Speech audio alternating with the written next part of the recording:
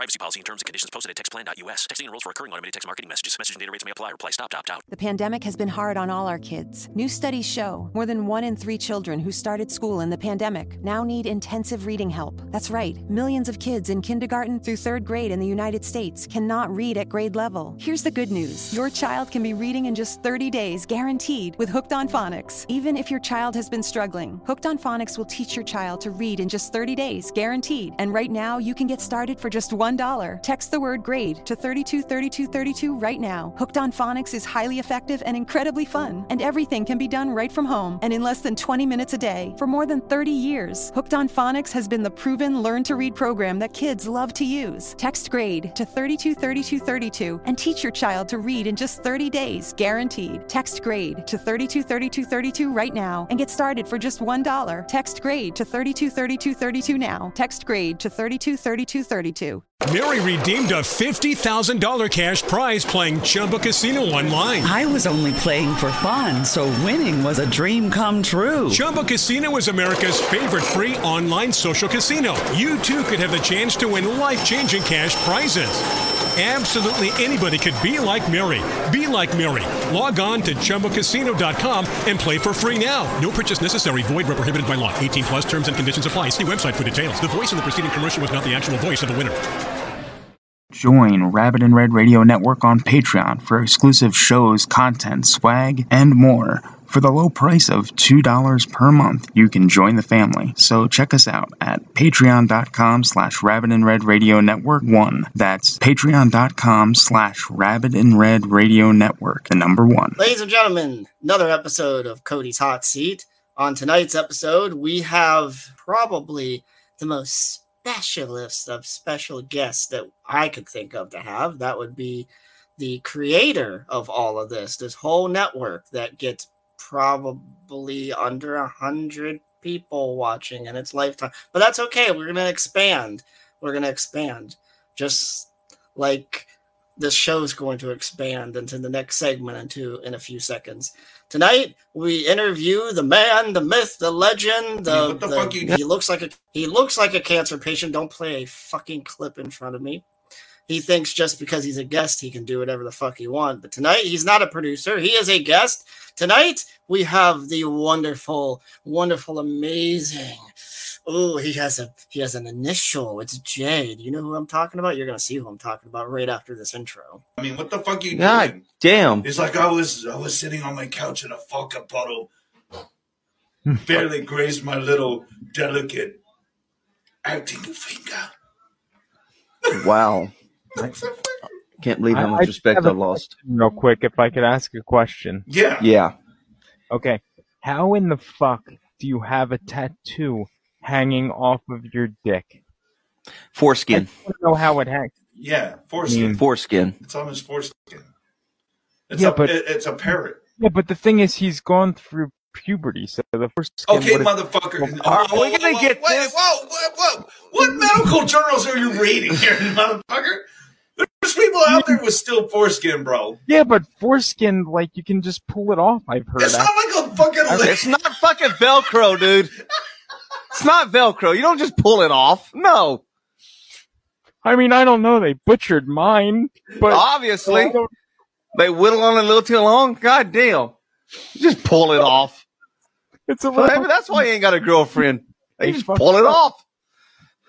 No, but I heard you can, like, peel it like a fucking banana. It's just like, I swear, like, as soon as you hit, like, puberty, you can just peel it off like a banana. Just, like, you don't just slap it off like fucking fat skin, dude. God damn. Oh, my God. Now we're having a fucking medical lesson here.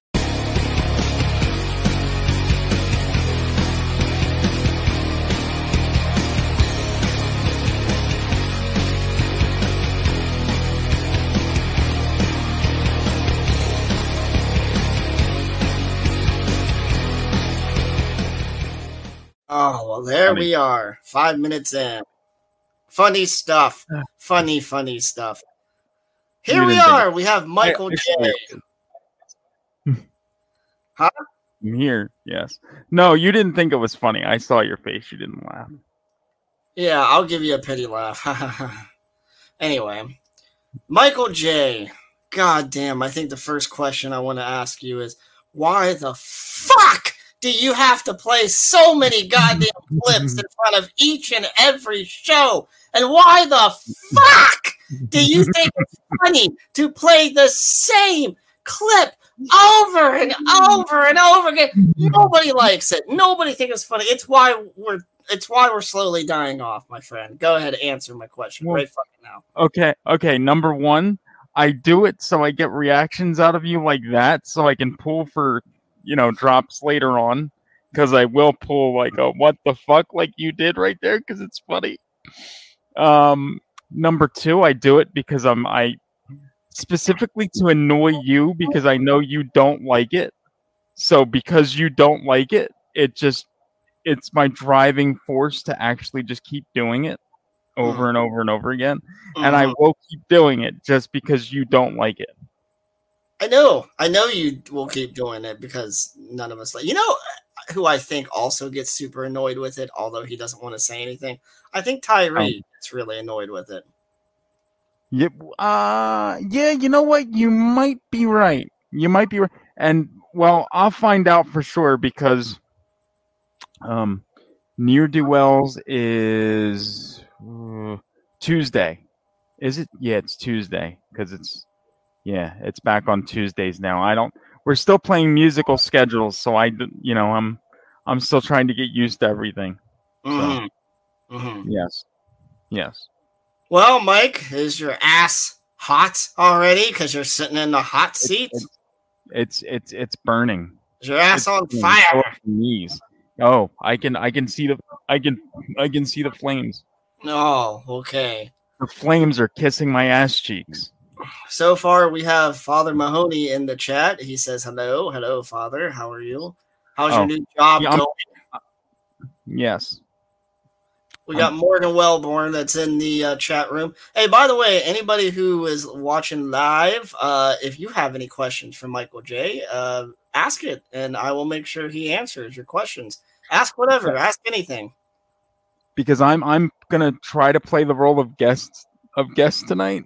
I'm gonna try to play the role of guest tonight, and I'm not really gonna pull up the comments like I would do during other shows, because I'm gonna try to focus on you.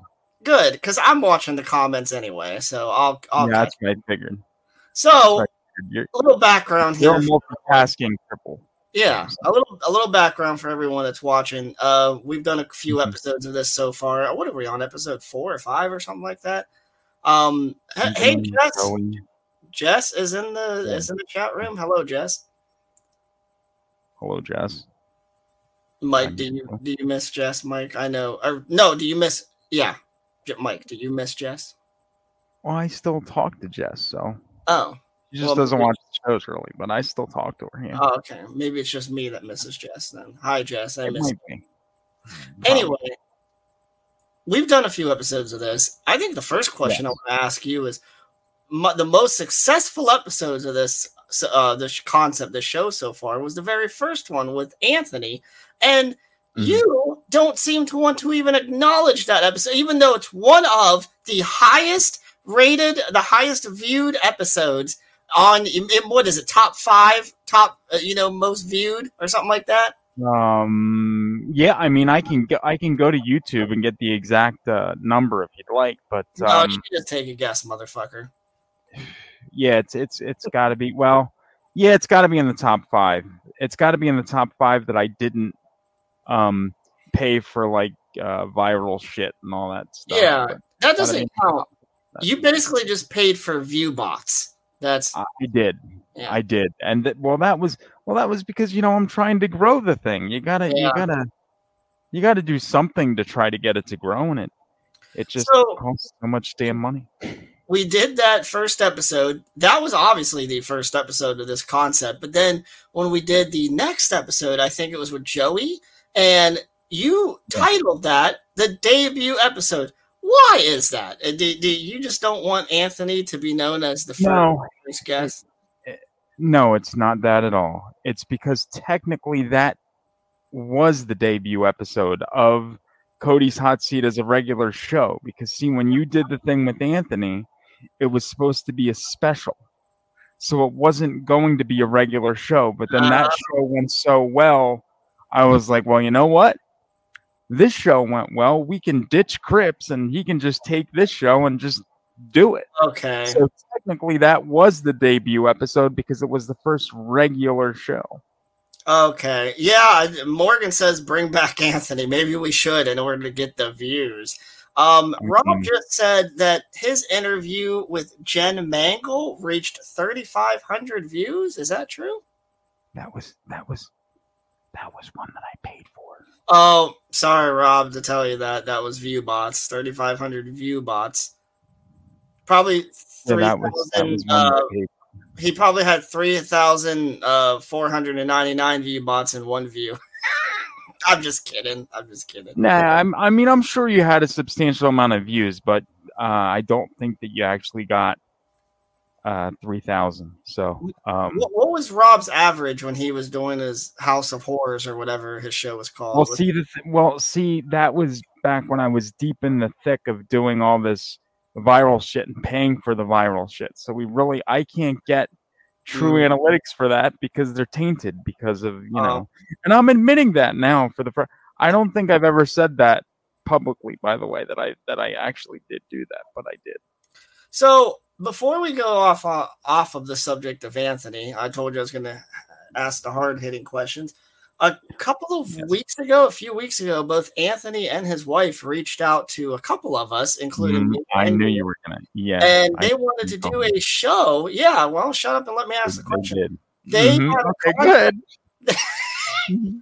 had a concept for a show that they wanted to do. And you made me look like an ass because I encouraged them to talk to you about it because I thought you would maybe be open-minded to it.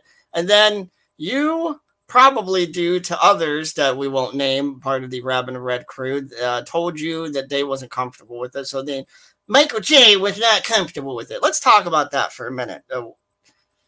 How did you break it to dear old Anthony or his wife, or how did that happen? Well, first off, I never had contact with Anthony. Oh. Mandy messaged me and said, look,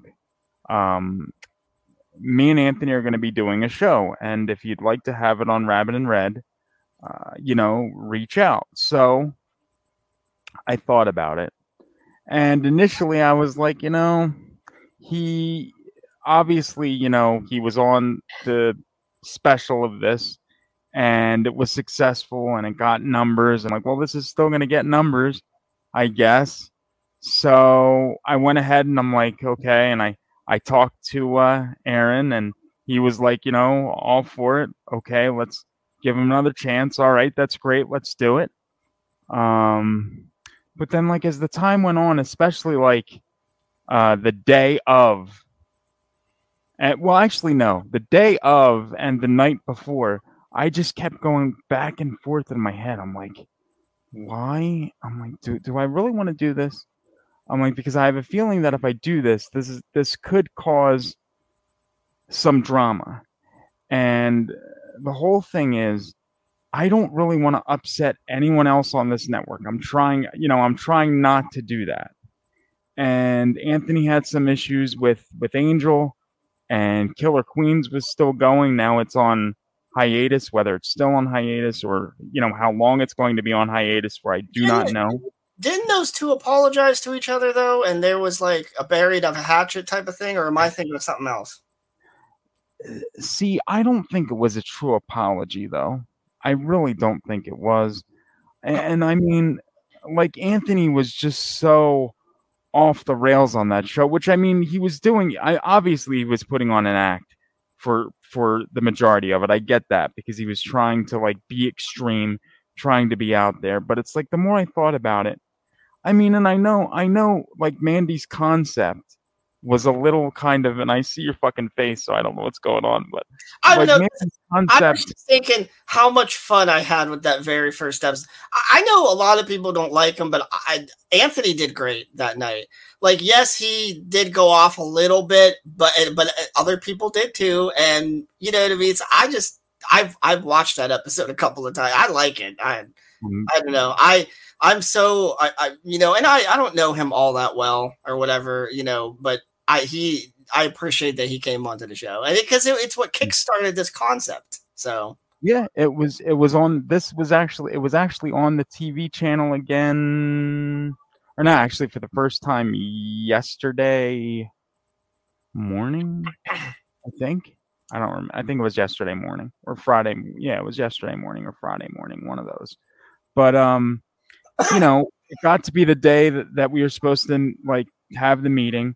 And after like thinking about it and like playing ping pong with my brain for a bit, I messaged Mandy and I said, look, I said, you know, a lot of stuff went down in that episode of Cody's Hot Seat that Anthony was on. You know, you said some things. You said you weren't going to focus on non-paying gigs and you weren't going to do this and you weren't going to do that. I'm like, you know, in a way, you did kind of burn a bridge, and maybe it's best that that bridge stays burned. And that was words spoken by a true coward named Michael J. No, I'm just kidding. Well, I mean, you could say that. Maybe, you know, maybe in a sense, maybe I was, you know, on some level, but I mean, you know, we're trying to make something happen here. The problem is I'm trying to keep everybody happy. And in trying to keep everybody happy, you're gonna upset some people because you can never keep everyone truly happy. Yeah. I'm learning this. But also if you play it too safe, that's gonna make people bored. And you've also heard the concept that controversy creates cash. And I don't know. I'm just saying, if I was in charge, I might have given them a trial for the network. But that's neither here nor there. Well, okay. Do you want? Okay. Here's a concept that Mandy wanted. I'll break it here. She wanted to have like sideshow people on and like carnies on and like talk to a different like carny or a magician or something like that every episode. And I told her at one point, this was even back when she was going to do her other show. Like when she was, you know, before she got involved with Anthony, she was going to do another show. And she wanted to do this thing where, you know, she's talking to fucking carny freaks and all that stuff. And, you know, I told her at some point, I'm like, you know, well, I can get certain people. I'm like, but my reach isn't that far. I said, so I might not be able to get a sideshow freak for every episode. Right. You know, and I don't think she has that outlet either. Right. If you think about it just from a concept standpoint, that is an interesting concept, though. That would have been great. Right. It is. But the thing is, you got to be real and you got to realize, like, okay, we're doing this and, you know, it's live and this and whatever. But there are limitations. You know, there are limitations to what you can do. And I'm not saying that I would censor, you know, her and say, no, you can't have a sideshow freak on your shows. You know, if you want to do that, great. But it sounded like to me, if she didn't have that, then she didn't want to do a show. Or she, you know, and I can't deal with like a prima donna type who just is like, well, if you don't have this, then I'm not going to show up and do a show this week because we don't have this person or we don't have that, you know. Dude, I have enough headaches with this shit already. So you were concerned that they were going to back out at the soonest moment they were upset about something. I mean, it's very possible. It is very possible. I mean, Anthony's a wild, you know, he's a wild card. He's a wild man. He just according to Rob, Anthony is the freak show, the sideshow freak. That's what Rob is. Oh shit! I wish I had that clip. I wish I had that clip from something that we did on Rabbit and Red. Shit, I would have played that because that's the type of sideshow person she wanted to talk to. And then you would have, yeah. Oh shit! Well, go back and watch one of the Rabbit and Reds with Dan. Yeah, go back. Anyway, speaking of going back, I think we're done talking about current day stuff for just a few minutes. Let's Yes, sir. Let's go back in time, Michael J. Let's go back in time before the J was even in your name, and you were little Mikey Sankovic. Back then, I like to start at the beginning. The J was always in my name. Well, yeah, as long as I can remember, the J was in my name, and I hated the J. Well, no, I guess what I meant to say was back in the days that before you started using the J, like when you would like say your name or put it in. There was I mean, in actual life, I never used it. I mean, I didn't start it. Well, Vince started calling me this on Rabbit and Red because he knew that the Michael J thing annoyed me. So that's why he started calling me as that. Uh-huh. And then, because the thing is, when I was a young kid, now I'm a junior, so my dad was Michael too. So when I was, when I would, I think it was my grandmother that called me Michael J because, my name is Michael J because it's Michael Joseph and I'm also a junior. So she would call me Michael J and my dad would be Michael because that would be like the distinguishing factor between us. Like, that's kind of like how it started. And, it was like that for as long as I could remember. And even when she died, when I was like 9, wait, when did she? Yeah, no, she was 10 when I died. I'm sorry. So even when she died when I was 10, it still stuck. And everybody still called me that. And I still hated it. Like, I really, like, it just grated on my nerves. And I'm like, oh my God. What did your granny die from? She had lung cancer. She was quite the smoker. Oh. That'll do it. She had, well, I'm trying to think. She had, I think she had cancer once in like the early 80s. And she went into remission. And then she got cancer again. And by that time, it was like, too far gone.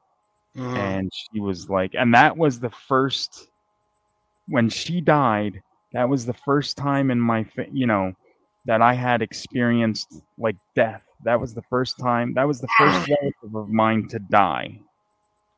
So, So here's the question I think everyone would want me to ask you. Did the old bag leave you or the family any goddamn fucking money? If she did, I don't know about it. Yeah, I don't think she did. Can we call her Granny J? You can call her that if you'd like. Yes, Granny J didn't leave. She was a very lovely woman, but you can call her Granny J if you didn't. How old was she? She was 66. Oh my God, that is way too young to die. Yes. I know we're jumping around here real quick, but I want to get to Rob's question before I forget it. He wants to know if you remember about your very first podcast. He said, what do you remember about your very first podcast? My very first podcast was all right. I was doing a show with Vince, and there's a marathon of episodes on the Rabbit and Red TV channel right now. I have it on in the background. I'm watching it. It was a show. I do. I'm watching it. No, you're not. You see it on my TV that's off? It's on. It's on there right now. Yeah, it is. I watch it all the time. It's fucked up. I really do. It's really fucked up. I need to stop. No, I don't blame, because that's your baby. This is your baby. You created this. Came from your nutsack. I mean, my fucking polluted, crippled nutsack. Yes, but yeah. No. So we did this show Horlick. So we started that in 2006, and that went to 2010. And the only reason it stopped was because Vince had this guy, and I think one of his friends did like this online radio show, like a live, like pirate radio show out of Philly. And Vince, would be on this guy's show, and I was on this guy's show with Vince. Like, he would do like a show from like maybe, I think at one point he did it at like 10 p.m. to 2 a.m. And I would always call in and be like a retarded person. Like I would call in and I pretend to be like, "Hi, my name is Antoine. I'm here going poopies. Yeah, I gotta go poopies. Right? Yeah. Okay." And I would dude, for whatever reason, these people loved when I would call in as that character. So anyway, I can tell not much has changed from that to now. It's pretty much not. But so Vince was like, I guess he thought, well, maybe he could do this podcasting thing. So I distinctly remember that it was a Wednesday night, and it was like maybe 10:45 p.m. And he called me. He's like, look, this dude gave me access to his Blog Talk account. And so we can go on and we can do it live and we can get calls and, we can go on and we can just talk for like an hour. I'm like, well, what the hell are we going to talk about? He's like, why don't Friday the 13th? We can just talk about Friday the 13th. I'm like, all right, well, then we'll do it. So I got, I called into the studio. I did it on my phone and he did it on his phone. It sounded fucking horrendous. It was on the streaming app for a while. I think I might have taken it off there, but I might put it back up. But that was the beginning, and it wasn't called Rabbit in Red at that point. We didn't call it Rabbit in Red until maybe 2 weeks later, I think, when we started doing it on a more regular basis, which is like 3 times a week. When Rabbit in Red first initially started it, we were doing it 3 times a fucking week for like 2 or 3 hours at a time. And it was live. And we did that for about maybe 4 or 5 months. Real quick here, a little break. We have our newer guest. He joined, I think, one of our last episodes. It's the GZDR4 EV guy. Yeah. Remember him?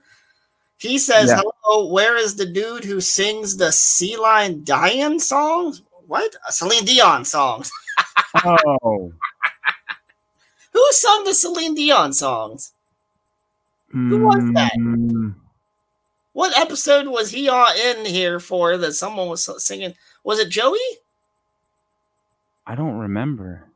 I honestly don't remember. There's so many goddamn shows I don't remember from one show to the next a lot of the time. I'm just gonna call this guy. I remembered. I'm just gonna call this guy Drew. So Drew, that's your name now, is Drew. Let me know if you approve, Drew. But Drew, I am glad you came back for our shows. Maybe we gained another fan. I don't know. Subscribe, like, comment, maybe become a Patreon. And I don't know. Anyway, Morgan says, ask Mr. Michael J why Slimer is better than Muncher, and sit back and relax. Oh, God. Real quick.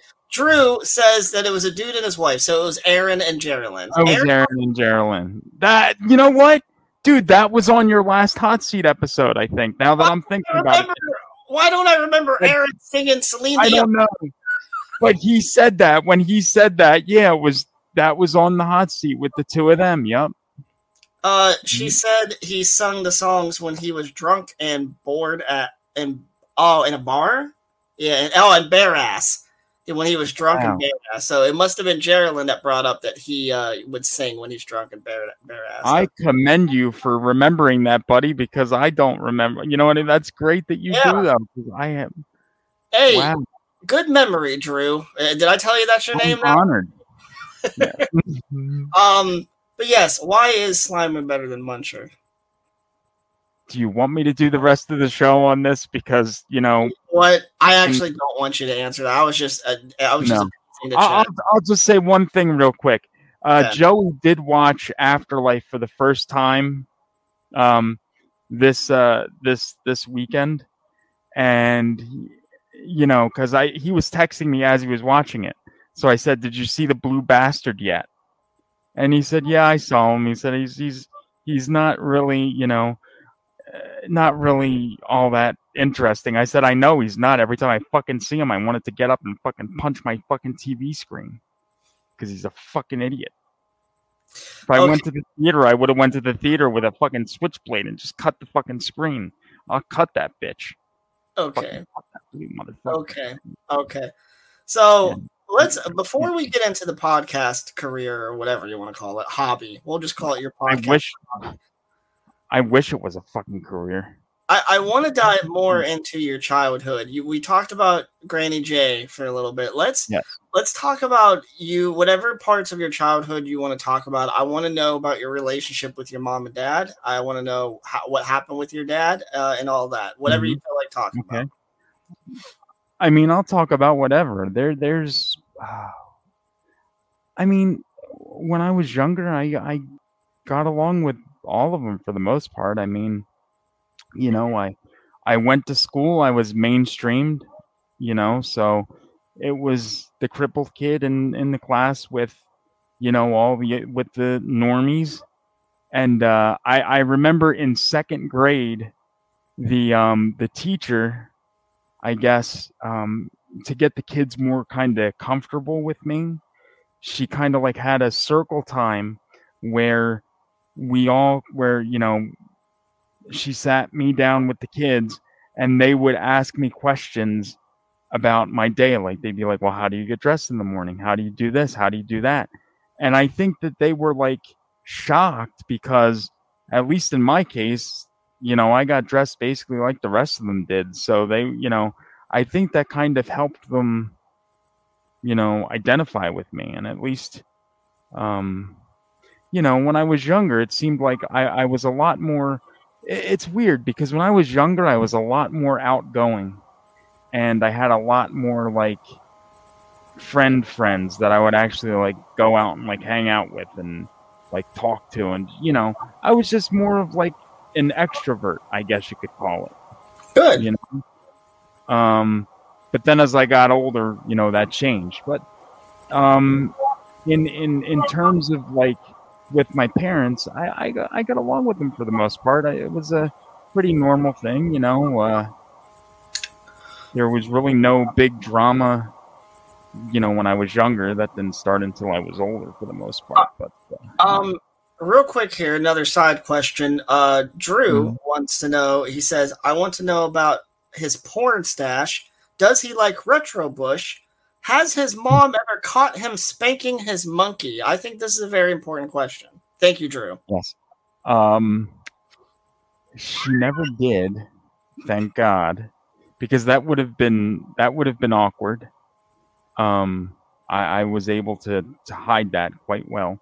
Wait, have you ever caught your parents having sex? Oh God. Oh. I could have sworn that I said this on. Did I ever say this on a podcast before? Not on the hot seat. You haven't. Say it now. Okay. Well, all right. So I was about. I guess I was about 10 or 11, and it was early on like a Saturday or Sunday morning, and I was awake, but I was still in my room. And in the old house, like that we used to live in, the layout was like my room, my brother's room, and a little step kind of like down. Then like further down in the hallway was a bathroom, my parents' room, and another room where I had like all my VHS tapes that I collected and shit back in the day. So I distinctly remember one Saturday as I'm just laying in bed, I'm awake. And I hear my mother say, "Oh, yes, Michael, give me that dick." And it's got to be 10 times worse that he has the same name as you. And I never told her that. But I was like, I remember I was like 11 years old and I was horrified. I was like, because these, you know, people, to say that it's just the thought of it now even is making me cringe somewhat. It's just and the best was we had like a lot of so when we were like later on down the line, we had a lot of like home movies that they recorded with the old like video camera and stuff like that. I bet they I remember like back in the day when we were like going through those tapes to like try to, she would say to my dad, she's like, now Michael, you have to check these before you watch them with, you know, the kids around because, you know, there might be, and I was just like, you guys are fucking sick. Oh God. I'm just like that's sick. Like really, that's sick. Oh no. You shouldn't do that. That was disgusting. Disgusting. Literally. Thankfully, thank Christ my parents were never tech savvy enough to even ever care to make any personal home videos or anything like that. So well, the thing is we never found them. Oh good. Or at least I don't think they ever did. I have a bunch of tapes that are still in my room upstairs, which I'm going to be going up this week and start going through them myself. I hope I don't find something that I don't want to see. Oh, God, I just jinxed you, dude. I just jinxed it. So if I do, I'm blaming you. Okay, you can do that. So let's go back to you growing up. Let's go more into your teenage years, and let's talk a bit about, because didn't your love for horror kind of come to fruition? Was it in your early teens or was it before that? It was before that. Okay, well, let's start there actually. All right, so I was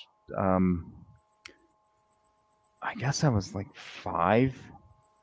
I want to say I was 5 and maybe 6, 5 or 6.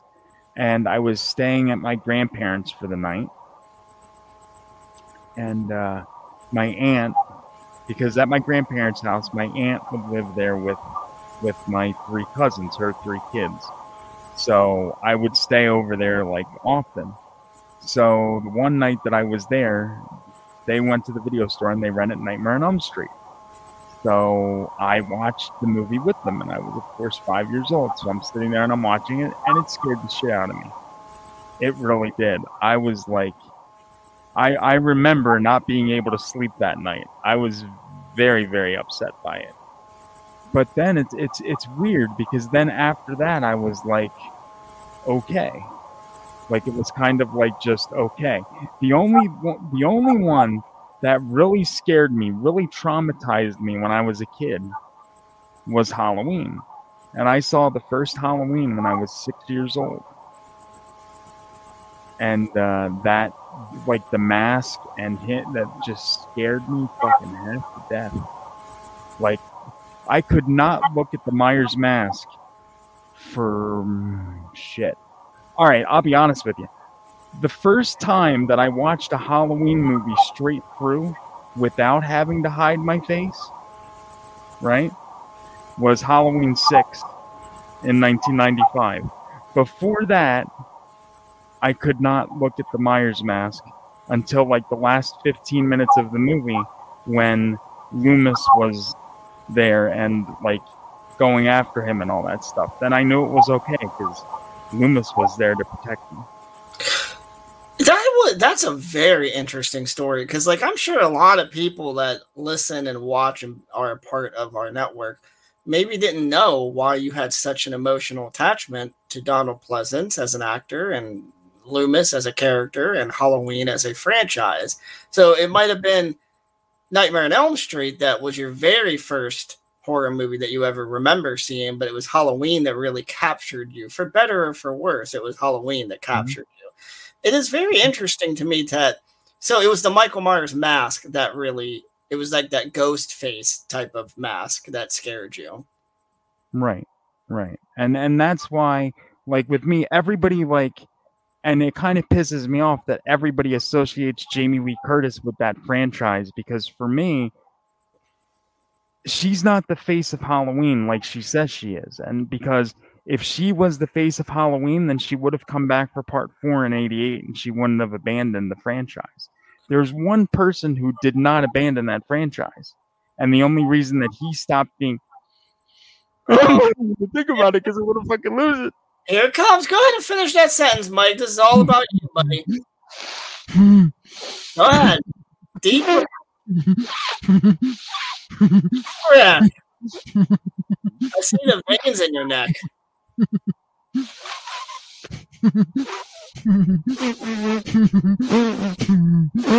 Beaver. You're a fucking beaver, dude. You can let it all out. And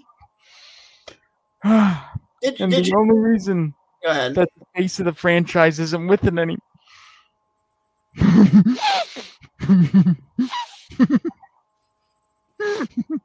I'm dying to know what the reason is. God damn, we're not even an hour in, and I got you crying and going hysterical. The only reason that he's not in it anymore is because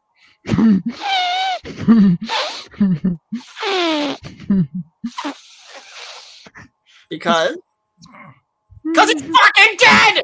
He's fucking dead. He died. He died a horrible, painful, bloody death. No, I'm just kidding. But in all seriousness, let's be honest about that. Pleasance was in Halloween 1 through 6. And you're right. The only reason... Excluding 3. Oh, yes, you're right. Excluding 3. Excluding my favorite one of the entire franchise. Okay, so he was in 5 of them total, right? Correct. And Jamie Curtis has now beat him.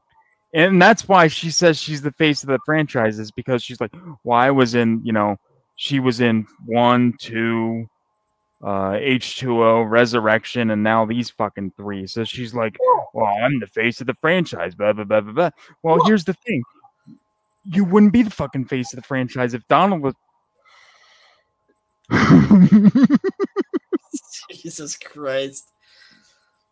And let's be honest, what was Jamie Lee Curtis known for before Halloween? Just Trading Places? What else was she in before? No, Halloween was her first movie. Oh, you're right. It was okay because I remember seeing the credits. And Trading Places didn't come until '83. Okay. By the way, I really like Trading Places. I thought that was a great movie. I did. But yeah, I mean, it does make perfect sense. Like, yes, she was in 1 and 2. Nobody was in 3 except for Mr. Thrill Me. What's his name? Tom Atkins. Tom Atkins. Yeah. Which Tom Atkins, let's just brainstorm for a second. And what if Tom Atkins played Loomis in 1, 2, 4, 5, and 6? Like, yeah, it's not Donald Pleasance, but he could have done a good role for Loomis. No, he if it wasn't Donald and it was him, well, obviously I wouldn't have known Donald at that point. So, I would have accepted it, I'm sure. I think that he could have pulled it off just a different flavor. Yeah, exactly. What is your favorite Donald Pleasance movie? Is it Halloween? 1 or 6, or is it something else? Well, see, Halloween 6 is my favorite movie of all time, and that's all. But if I got to go outside of Halloween for Donald, there's a movie that he made in 1971 that I absolutely love, and it's called Wake and Fright, and he plays an alcoholic doctor, not a psychiatrist, just like a doctor. And it's totally opposite of the Loomis character. So it kind of shows, a different range. I really like that. I really like that performance. It's probably one of my favorite, or that probably is my favorite non-Halloween performance of his. Right. Yeah. Tell me about the day in your childhood or whatever, however old you were, when you found out that good old Donald Pleasance was fucking dead. Tell me about how you felt on that day. Oh, boy. How did you handle it? Tell me about how you handle it. All of it. Just tell me. Tell us. I didn't. Oh God, you really want to like bring me to? Oh boy. Okay, I see what you're doing, and I'm not gonna be able to hold it back, fucker. As hard as I try, I'm not gonna be able to do it. So try. This is your time. You're in the hot seat. Okay, so as we know, you didn't grow up with a father figure. So you made that the Donald Pleasance, and then he had to go and die too. God damn. Well, no, I can't. Well, no, I can't say that. My dad was fairly decent. Yeah, that's for the most part. We'll get back to the real life in a minute. Yeah. But okay, so I had heard. Well, wait. Okay, so it was February 3rd, and he had died on the 2nd, but this was February 3rd of 95. I was out of school because I had what the fuck? They did something to my legs. I think I had like tendon releases, and they fused all the bones in my ankles together. And I think they did some other shit too, but I don't remember what it is or what it was at the time. So I was out of school and I was getting basically homeschooled. Like a tutor was like the school district provided a tutor like to come to my house to like teach me. And I would have like a tutor that would come like a tutor for science would come on Monday, a tutor for social studies would come Tuesday, math would come Wednesday, and you know what I mean? And like the different subjects would come like a different day of the week, and that's how they worked out. So I remember my parents were both working during the day, so my cousin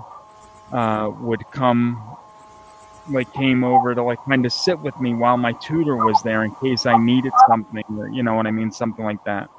Because I was because my legs were casted and I was in a wheelchair. So I really couldn't, do anything. So they would always like be there to help me out. So I remember the tutor was coming at because they were also a teacher at school during the day. So he would come at after school at 3:30 or 4 o'clock to give me my lesson for that week, and I remember my cousin got there maybe an hour before or a little more than an hour before. And that... Yeah? You're gonna fucking get me again. He comes in and he says, "You're not gonna believe who died." And I said, "What do you mean? Who died?" And he fucking gives me... Now, keep in mind, I knew nothing of Halloween 6 at this point, because this was February of 95, and 6 had just finished shooting, like at the end of 94, basically. They shot it in, the fall of 94. So, and, there was no internet back at this time, so you didn't, you know what I mean? They didn't... The only time you would know about this is if you see the commercial for it on TV, or you watch Entertainment Tonight or one of those other shows and they'd cover it. So right. I knew nothing about it at this point. And he's like, "Here," and he fucking hands me the fucking obituary. Why he did this, I don't know. He fucking gives it to me, and I fucking read it, and right in the picture that they used for the obituary was a picture from fucking Halloween of him in the fucking trench coat as Loomis. And dude, I literally went into hysterics. And right now I'm trying to hold it back because I want to move the show. But I literally went into hysterics, and it was to the point where I was hyperventilating so bad that I think he thought that I was going to need medical attention, because I just genuinely, like, I just fucking lost it. I don't think he was expecting that reaction out of me, but that was the reaction, you know, that he got. So then, like, at that moment, I was like, the franchise is dead. Real quick, what am I hearing in the background? I'm hearing a little bit of feedback. Is your TV up too loud? No, I have my TV muted. Oh, okay. I don't hear it now. I was just hearing a little feedback there for a second. Yeah, I was hearing it too. I don't know exactly what it was, but I was hearing it too. How old were you again when Loomis died? When Pleasance died? Let's see. It was February of '95, so I was 15. I was 15. Yeah, and so that was like devastating because for me, that was the day that Halloween died. In a sense, because I was like, they're not gonna have any more. And then I remember that oh wait, you know what? I did know of Halloween 6 before that. But see, the thing is, because they did cover it on Entertainment Tonight before that. And I, like, not long before that, but it was I had another tutor, because it was around the same time period, and I had another tutor that was teaching me, and my parents were watching Entertainment Tonight in the living room, and I heard them mention, like, I've seen the segment on YouTube and stuff since. I think it was actually a bonus feature on the Shout Factory Blu-ray that was released in 2014. But they talked to like Marianne Hagen and shit, and I think they talked to Donald on the set. Briefly, and I remember fucking hearing about that, like I said, I was in the middle of a fucking tutoring session, and it was very hard for me to like fucking focus on the rest of the fucking what the guy was trying to tell me, because I'm fucking sitting there thinking, oh my god, they're making another Halloween, and then you know, I get the news that he died, and I'm like, oh my god, you know what I mean? Because I didn't realize then. I'm like, okay, so he's dead. And they're making another one. So is he not going to be in this one, or how is that going to work out? You know, and like I said, there was no internet, so I didn't know what was going on. So and I remember, like, when they first showed TV spots, like when I saw a TV spot for it in September of '95, like maybe a few weeks before it was going to open, that's when I saw him in that fucking trailer, and I was like, oh my god, he's actually still in it. And then that's when I kind of realized, I'm like, this must be like the last thing he's ever done. And I was did a small part of you wonder to yourself if the obituary was wrong and maybe he was still alive? I was hoping that, but when they said that he was cremated and his ashes were scattered in St. Paul, France, on a beach somewhere. You had to go. That's where, well, even if I don't go there, I would like to be cremated and have my ashes scattered there as well. Okay. So I think we talked enough about that shit. That was good shit, Mike. That was good shit. Let's go back and talk a little bit more about your relationship with your father, your actual father, not Pleasance. Yes. Talk to me about some good times with you and your dad. Well, I mean, see, the thing with him, and I guess with both of my parents, was now, like, when I was younger, I used to go to the movies every week. Like, they would take me to the movies like every fucking Friday when a new movie would come out. Like, when Halloween 4 came out, that was the first Halloween that I saw in the theater. I was there fucking opening day. And that was a terrifying experience for a whole other reason. Halloween 5 I saw opening day. Like, all the fucking horror movies I saw on opening day. And, you know, they took me there. And then I would always remember going to the video store with my dad. He would primarily, like, every weekend we'd go, and he would say to me, like we'd go there fucking one weekend, and I'd rent Friday the 13th Part 2, because this is before I had VHS copies, and all I would do is go to the video store. I'd rent Friday the 13th Part 2 one weekend, and then the next weekend, I'd rent like Friday the 13th Part 4, and my dad would say to me, "You just rented that last weekend." I said, okay. I said, "Look," I said, "you don't understand." I'm like, "Last weekend I rented Part 2. I said, "This is Part 4. I said, "They're two totally different movies in the same franchise." And I was like 9 and 10 years old telling this to my dad, like to try to like explain to him, you know. I remember the one fucking video store in the first house that we lived in. That was like a one-floor house. There was a West Coast Video maybe like 5 minutes away from there. And we would go there like all the time.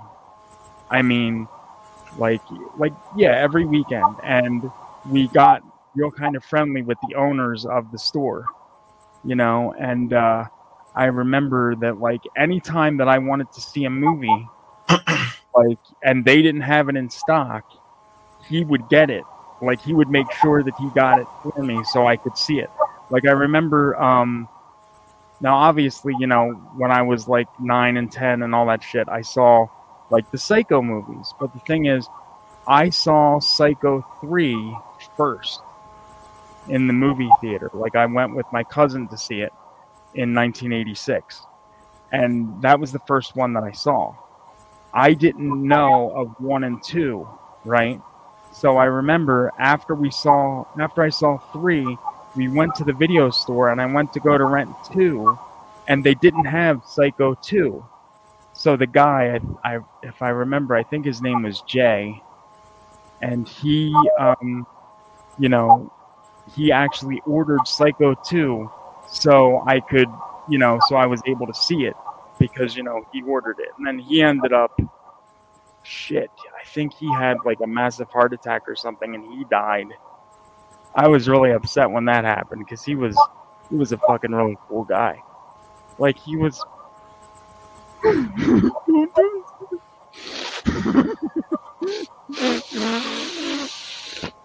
is what we wanted. We wanted true Michael J. emotion tonight. And we're getting it in spades. I mean... It seems, Mike, to me that everyone you've ever loved eventually died. I hate myself for saying that. I mean, well, you know, it's a fact of life, but still, it's just, he was really, like, dude, that guy was fucking, he was, like, really fucking, and I distinctly remember, I didn't go to the store. When we found out that he died, I wasn't there. I was at my grandparents' house, and my parents went, and I think they bought, yeah, because the video stores, because, you know, back when you could like first buy VHSs, you could buy them like from the stores. I think they bought me, shit, I want to say, I think it was E.T. They bought me a VHS of E.T. and they came to, I was at my grandparents' house. My grandparents were watching me, and they came to the house, and they gave me the fucking VHS, and then they told me, you know, that Jay had died. And that was devastating for me, just because, like I said, he was kind of like really instrumental in me seeing a lot of like movies that I wouldn't have otherwise seen because, you know, the store didn't carry them or whatever, for whatever reason. You know, they just didn't have them in stock. So he would make sure that, you know, he would order them so that I could, you know, but then he ended up dying, you know.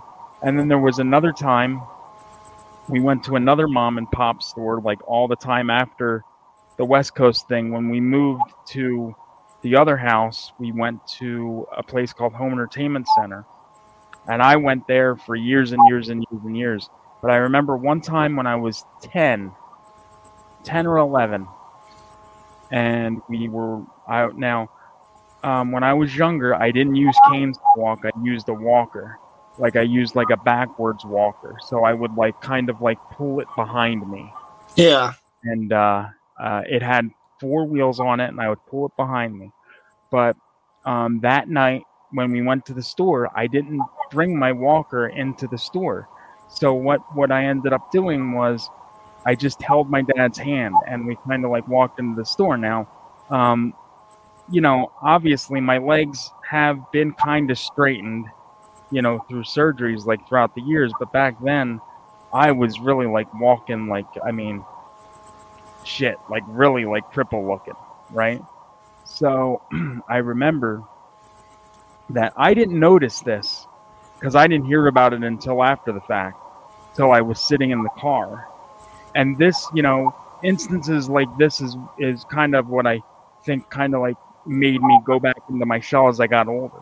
But I would go into the store like holding my dad's hand and just like walking in. And then I think I rented Turner and Hooch. Don't ask me how I remembered that, but I rented Turner and Hooch.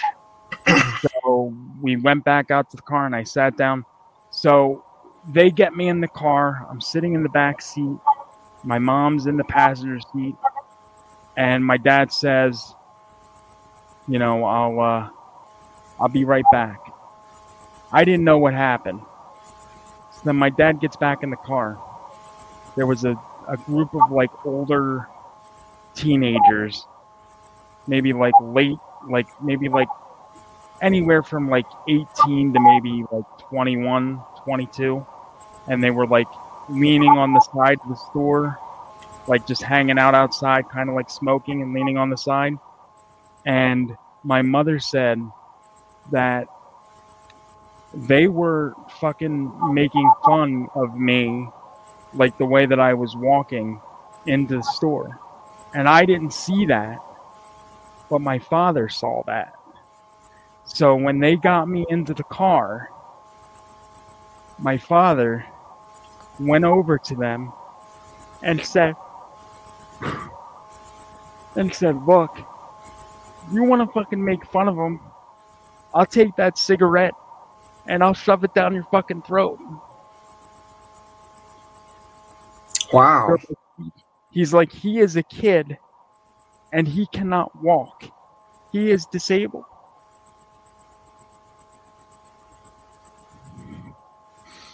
Well, that was definitely the right thing for him to do, right? No, it was, but dude, shit like that is what really, like, as I got older and that happened more, it just made me fucking retreat. Like, you know, go back into my fucking, what the fuck is the word? No, I know what you mean. Go back into my, your happy place. Right, and that's you know, that's what I did, and I think and you know, and I always talk about, oh, it was hard for me growing up in the 90s or whatnot, but I keep forgetting you grew up. What was your decade of your? Dude, that was, I mean, well, you figure if that happened when I was like 10 or 11, that was like, dude, you got to figure. Well, Turner and Hooch came out in 80. Turner and Hooch came out in 89. So that was probably like 90-ish. 90 or 91 that happened. So maybe I was even 11 when that happened. I don't know. And I can just imagine how much people just weren't accepting of disabled kids. Dude, see, that was the thing. Like I told you, when I was younger, I fucking was so extroverted. I acted like I didn't have an issue. That's why, like, okay, like when you watch the Camp Out Nightmare shits or any other fucking thing, well, not later on in life, but like those things that I did when I was a kid, like those first, no, because I accepted it by, when I did 6 in 98, I was already past that, but like the first fucking, when I played like that character and I did that shit when I was younger, Mike, I didn't address myself as being disabled. I just made myself like being like a normal fucking person. I didn't say that I was like I didn't pigeonhole myself, you know, as to be a certain way or, you know, whatever. I was just like, you know, I was me and that was it, you know. It was just, that's it. So, it's just, dude, because, you know, you go places and people fucking look at you. Dude, it's like everywhere I would go. And years and years and years and years and years of just fucking going places throughout the fucking 80s. Throughout the fucking 80s. Even when I was younger than that. Fucking everywhere you would go, they would look at you like, dude, you're fucked up. You know what I mean? Like you would get this look in your face like you're, like, you know, it would almost make you feel like you're not wanted here. Yeah. You know, like you're not one of us. You're different. And I still notice it from time to time. In the area where I live, there doesn't seem to be many disabled people that go out of their home, you know, other than, like, that's what, and I don't want to divert, you know, from your subject, but like, it seems that's where society is heading to all over again with disabled people. It's like disabled people are now encouraged to get homeschooled and not leave your home and have everything delivered to you. And I don't think that's a good thing, Mike, because if that keeps happening, we're going to go right back to where we were in the 70s, 80s, and 90s, where society as a whole looks at us as if we're not wanted. Like, you know, like, get out, get away from us, you know, like that type of shit.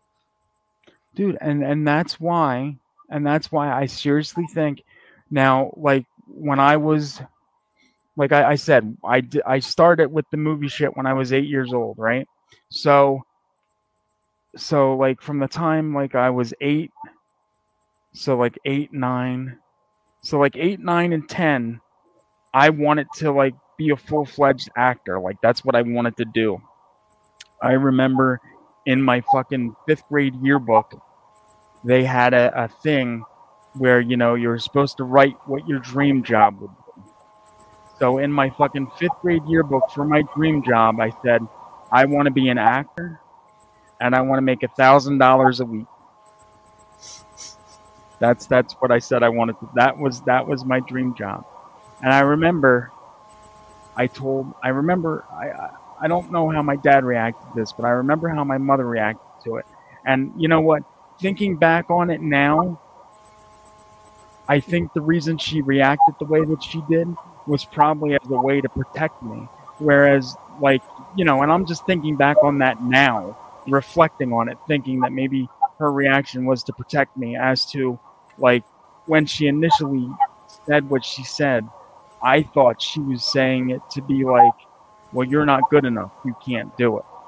But I think, because when I told her, I said, look, I said, you know, I'm doing all these movies, or not all, but, you know, but I've done these, and I think I really want to try acting. And she said to me, she's like, well, you know, there's really not, and this is, like I said, 89 or 90, so I was literally like 10, 11, 12 years old. She's like, well, you know, there's really not a lot of roles for people with disabilities, so you might not want to do that. So I'm like, well, if I don't do that, what am I going to do? I'm doing all this now, and I really want to do this because I really think that I can. But, you know, she's like, well, I don't think that, you know, that would work out. So then that's when I was like, all right, so then I'm going to shift my focus. And that's when I kind of was like, well, you know what, maybe I should work behind the scenes, because if I work behind the scenes, then people won't necessarily see me. They'll just, you know, see the result of what I'm doing, you know, and that kind of, like, you know, made me want to shift my focus. And I really got into writing at that point. And that's when I started writing, you know, scripts more, because I was like, well, I'm just going to write. And then, and I was doing, like, I would write fucking, like, throughout my junior year, not junior, like junior high and high school, I would go through, I probably wrote fucking maybe like a couple of scripts a month for like maybe throughout my entire, like, 6th through 10th grade in school, I guess. That's you know, awesome. It was... You know, and growing up with a disability like that, it could really swallow someone whole. Like, it could have swallowed you. And it's good that you did find things that were started out as a hobby. But it did. Like, high school, dude, high school. My first 2 years of high school was when I really kind of, you know, went into, like, dude, that wasn't good. Right. That wasn't good. Because you got to remember, I went, and I know I'm taking your thing away. So if you want to ask something else, I can go back to that. But whatever you want to, go ahead. Speak. No, I'm enjoying this. I wanted real moments like this. Well, I went to public school for 1st through 8th grade. Like I said, I was mainstreamed. I was in public school, regular classes, all that stuff, regular friends. But obviously, you know, you hit puberty, you become a teenager. So I kind of started, you know, I don't want to say totally withdrawing, but maybe, like, you know, just stepping back a little bit, like in 7th and 8th grade, kind of just, you know, I had like a few select friends at that point, and that was it, you know. And then, you know, when I was in 8th grade, you know, they started to think about me going into high school the next year. And they were like, okay, so the thing is, the high school, like the public high school at that time, was a huge fucking high school. Like Bensalem High School, where I would have went to high school, was a huge fucking high school. Like, huge. Mm-hmm. And they were like, well, you know, and the way that it would work now, like when I was in like middle school, it was like 2 floors my junior high. So I had an elevator key, and I was able to use the elevator to go up and down, and, you know, because they didn't want me taking the stairs in case I fell or something. So I was able to use the elevator. And then I would have like helpers, and me and my helpers, like the helpers would get to leave class like 5 minutes early with me, and they would help me carry my books, and we would go to my next class. And that's, you know, everybody loved that. But for me to go to this high school that was like maybe 3 times the size of the middle school, and plus it was just starting to get like bad, like with the, you know, like the kids there and shit were starting to like really like act up and get bad and all that shit. So my parents decided to move me from public school to Catholic school, and, you know, for 9th through 12th. And the Catholic school that I went to was 3 floors, but it was like a square. You know what I mean? So it's like I still use the elevator, and the school was fucking old. And at that time, the elevator was the elevator that was in there since the school opened in fucking 1966. So, and I was going there from like 94 to September 94 through June of 98. So, you know, it was relatively old when I got there, and the elevator would always kind of break down, but still. So you gotta remember, I'm going from public school to private school. I had all my friends, or my select group of friends, were in public school. They didn't, you know what I mean? They didn't carry over to private school. I had my one really close friend that I had in public school that was still friendly with me. We were still like best friends since we were like in 6th grade. We do not speak anymore now, though. But why?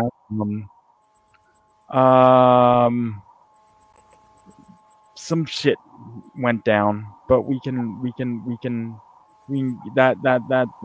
can come in a little bit. You'll okay.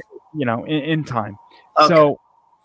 So anyway, I was still friendly with him. I went to this school, and you got to remember, so I'm coming from public to private school. I know none of these people.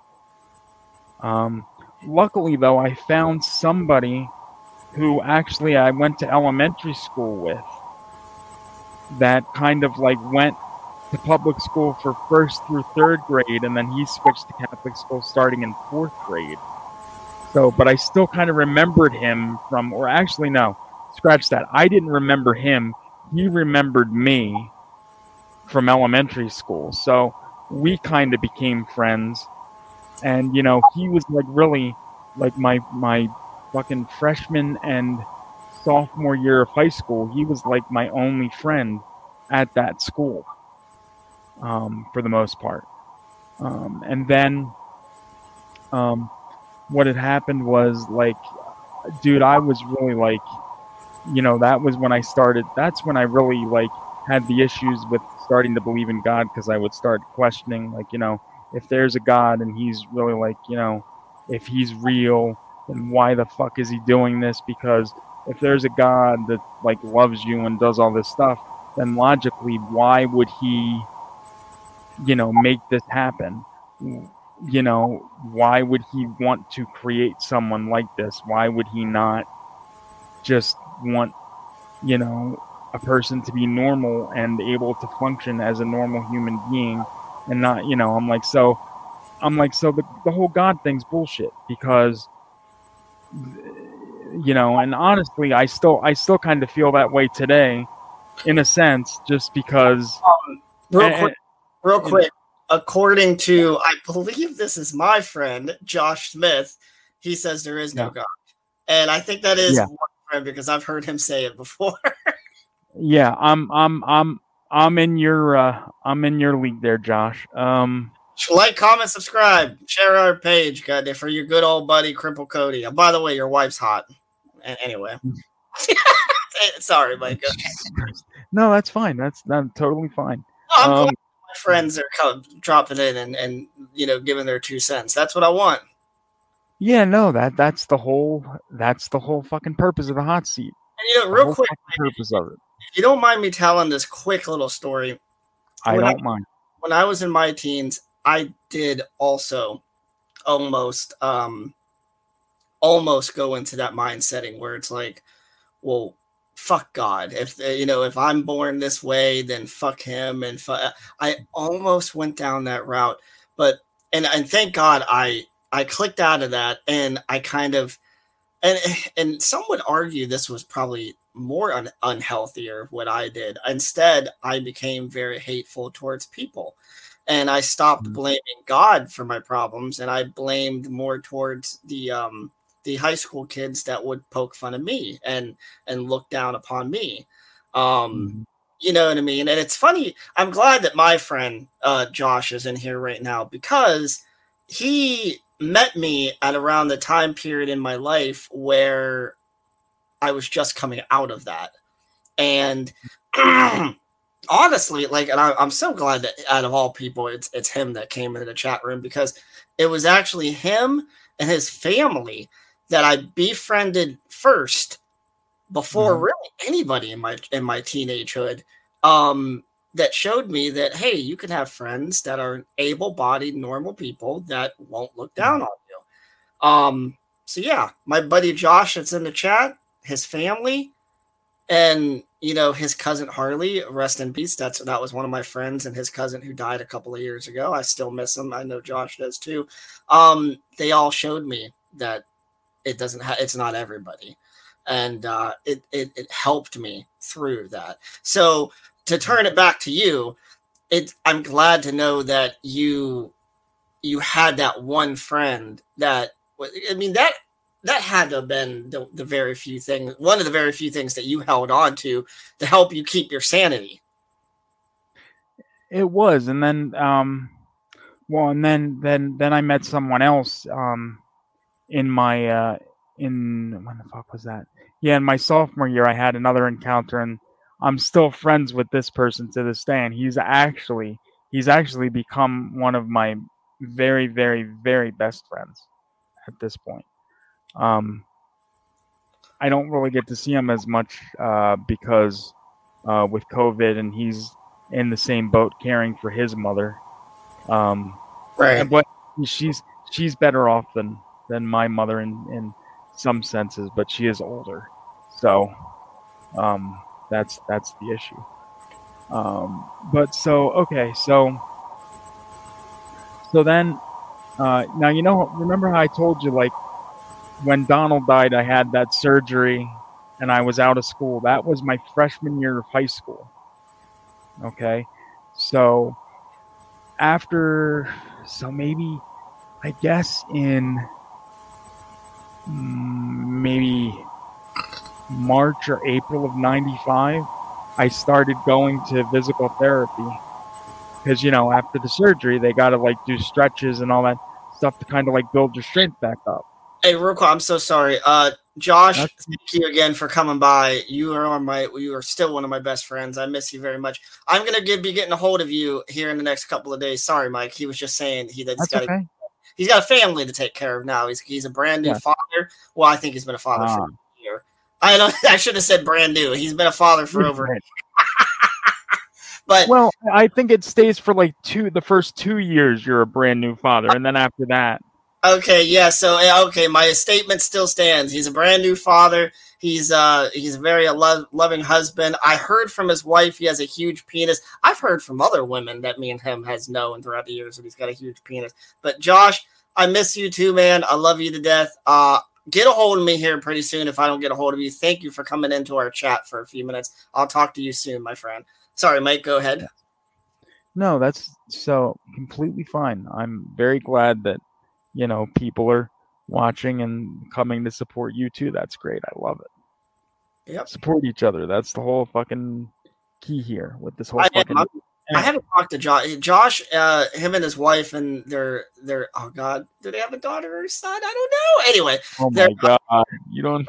Their kid, his family, him and his family. They live in a completely different state, many miles away from me, and so I don't get to talk to him all that often. And he does bust his ass for his family, so I don't take it personal that I can't. But now that he came into my chat room, it's going to be fresh in my mind. I want to catch up with that dude pretty soon. Anyway, I think that would be good. Maybe you know what? Jesus Christ! Maybe I should talk him into coming into the hot seat, because my God, does me and him have a lot to talk about. Mm-hmm. Josh, if you're still with us, will you come on to the hot seat one of these nights? That I think he might be gone already, but I'm gonna have to message him and ask him. I didn't even think about it until this moment that my friend Josh might be a great guest to come on to the hot seat. Because me and Josh, we've been through a lot. We've been through some good times. We've been through some bad times, and it's a wild ride to talk about. So I'm going to ask him here in a few nights. Maybe he will come on to the hot seat. I don't know. He might be one of those people that might want to have his camera off. I don't know. He might be camera shy. Well, that's always an option. Yeah, it's always an option. All right, let's get back to your story. Well, okay, so. All right, yeah. So after that surgery, I started physical therapy because, like I said, they got to build your strength up. So, and that's around the time that, obviously these guys, because I went to this place, Comprehensive Sports Care Specialists. They are an amazing group. I was there for a lot of years. They helped me make a lot of these little shit movies that I did over the course of the years. And I give them a lot of credit because a lot of times, especially with that Halloween disaster that I did, that was the first one that they did for me. They would open their business, like their place would be open from 7 a.m. to 7 p.m. Okay, and then they'd close. Like they would take their last appointment at 7 p.m. Okay, and sometimes that last appointment didn't get done until 8:30 or 9 o'clock. Okay, so then from 9 o'clock, from like 8:30 or 9 o'clock till like 11 or 11:30, they would keep the office open so I could shoot this stupid fucking movie in there. And then they would have to like lock the office, go home, and then come back. Some of them would have to come back for like them to open the next day at 7 a.m. on the next day. And they would still, like I said, keep it open till like 11:30 most nights, just so I could do this little stupid fucking movie. And, right. You know, I give them a lot. They were very supportive guys. I love them a lot. And, you know, it's unfortunate that insurance and all that stuff, after a while, they stop paying for certain things. And, you know, life happens, and I just wasn't able to keep on going there. So I kind of lost touch with them, you know, over the years, which is a shame because, like I said, they were really good. They were like really, really good, and they bent over backwards. Shit, the majority of them. There was like one of them that actually let me come to their house because they had like a lot of like land and wooded areas near their house, and they had a barn. If you watch, I don't know if you watch that Halloween fucking movie that I did that's on YouTube. It's on the network's YouTube channel.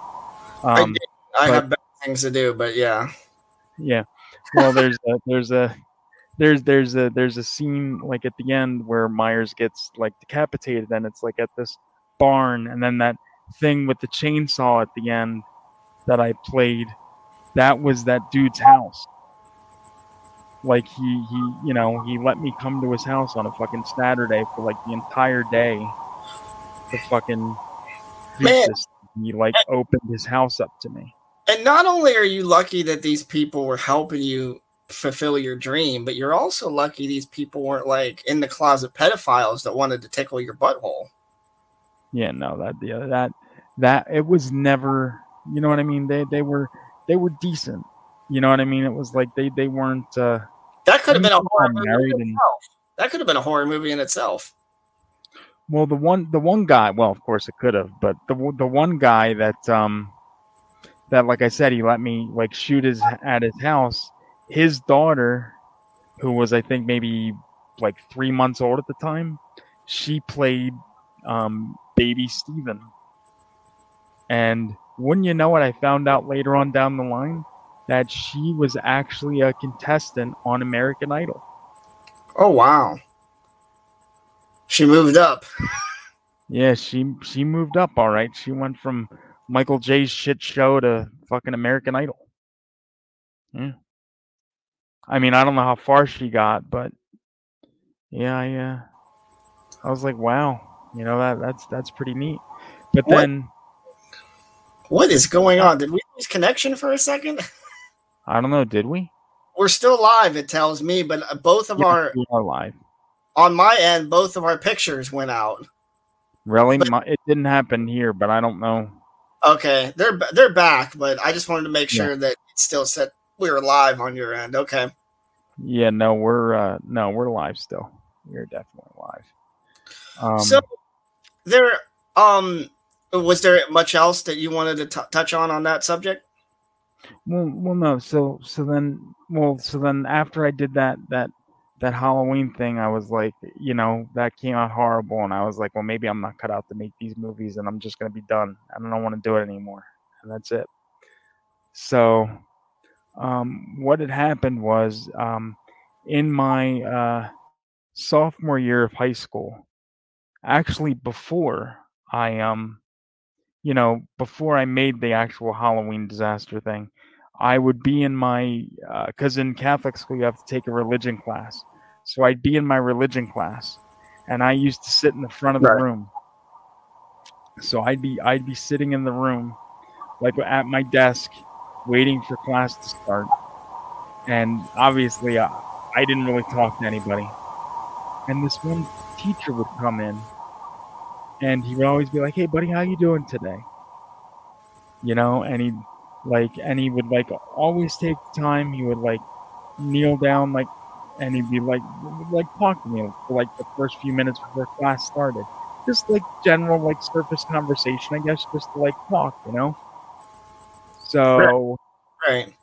You know, I didn't obviously know who he was, but you know, it was pleasant enough. We were talking or whatever.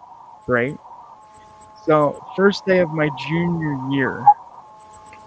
Okay, and this was after I, you know, did the Halloween thing. So this was September of '96. And I was like, I'm done making movies. I think I don't want to do it anymore, whatever. I'm just going to try to focus on something else, figure something else out to do, because I'm horrible with doing that. So I go in, it's the first day of school, I get my schedule, and my friend from freshman year, Pete, that I had mentioned earlier, you know, that I went to elementary school with, and then he remembered me when I came into high school. He's looking at my roster. He's like, let's see what classes you got. So we're looking, and he's like, dude, he's like, you got Father Gabe for homeroom and for religion. He's like, and he went to church at the time. You know, he was big into church and all that stuff and big into religion. So of course he knew this guy. So he's like, well, let me introduce you to him. You know what I mean? Because I know him. So I'll go up in the homeroom with you and I'll introduce you to him because I know him. So I'm like, all right, cool, we'll do that. So we went upstairs, went into the room, and lo and behold, wouldn't you know it, that it turned out that Father Gabe was the fucking same guy that the fucking year before when I was sitting in my religion class waiting for fucking class to start, he was the one that would fucking always say, hey buddy, how you doing today? And kind of like have a conversation with me. Like that was him. So it was like, you know, I finally put a face to the, you know, the name, and I was like, wow, I'm like, I can't believe that it's, you know, that it's you and all this other shit. So that's good. You know, well, so the thing is, like, he kind of like, okay, so for his religion class, for each semester, you had to do a project. It could be any sort of project that had to have some sort of message or meaning. So he said it could be like, you know, something personal. It could be a movie. It could be like a song that you sing or you write or you do this or you do just some project that like expresses some form of creativity and has some message behind it, like some, you know. So that's how I ended up. I made that fucking Crossroads movie. It's also on the fucking YouTube channel. And that was like my big, you know, like that got me back into it. And he kind of like brought me out of my shell. Cause like before that, for my freshman and sophomore year, I was kind of like, you know, I fucking hate my life. I fucking hate all this shit. It all sucks, blah, blah, blah. I fucking thought about fucking ending everything more than once. Really? You've legit had suicidal thoughts when you were in your teens? Oh, yeah. See, and again, that's, I can honestly say I've never in my life thought about killing myself, but I have had plenty of hateful thoughts towards everyone else. Like, you know what I mean? Mm-hmm. And I think like, it sucks to admit this, but like when I was in my teens, I think what drew me into like horror movies is they were bloody and gruesome, and I could pretend that, you know, all that terrible shit was happening to all my enemies. You know what I mean? Well, that's a good way to look at it. I don't, you know, I can also see that. You know, I like that a lot. And I never felt guilty about it because I always knew, even back then, just like I know now, I can't actually hurt anybody even if I wanted to. So, oh well. I mean, you know, but it's I don't know. I commend you though, because see, in a lot of ways, that in that way at least, I see you as a very strong person. Whereas like back in those days, honestly, I really was not very strong at all myself. So I mean, different people, and again, you dealt with things in a different era than I did, I think. You know, my hardest time period was probably the 2000s, where yours was probably what, the 90s? Yeah, definitely. Yeah, so I think God, and I don't know how I would compare it, because in the 2000s, bullying, and me and John had a conversation about this a couple of years ago on a done and over with show that probably shouldn't even have happened in the first place. But we had a conversation about bullying, and just like we said on that episode, bullying was kind of an A-okay thing back then. You could get away with bullying, and then back then it was more, toughen up your skin and quit being a sissy boy, and don't let them bother you. And to the bullies, it was just like, well, don't take it too far, but bullying was a normal thing. It was almost considered something you should go through in order to become a big boy, but it does something to you when you're living life as a disabled person with disabilities. Like it makes you go through things that I don't think you should have to go through. I would have loved it if I went through high school feeling more accepted by the normal crowd.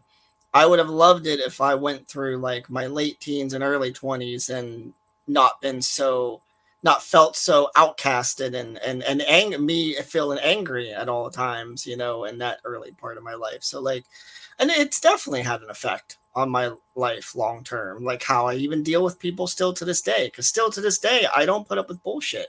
And it's so funny because you said when you were younger you were extroverted, which now you're more so introverted.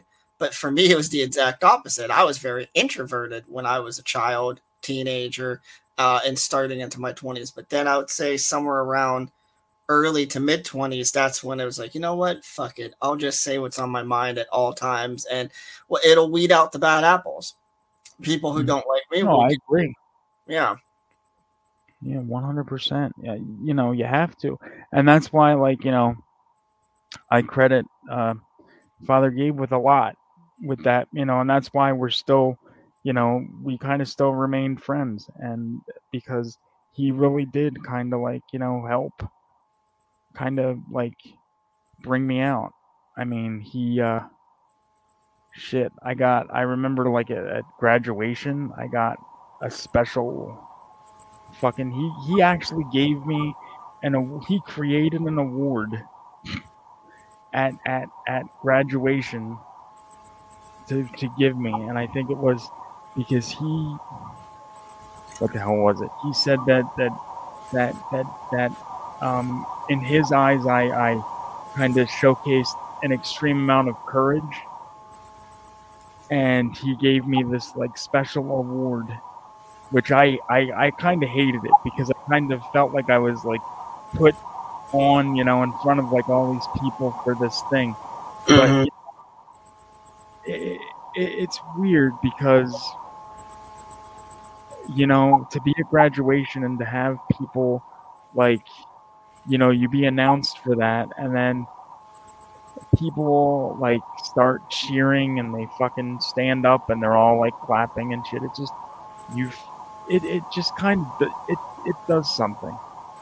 You know what I mean? Like it kind of like lifts you up. Like in that moment, it really did lift me up.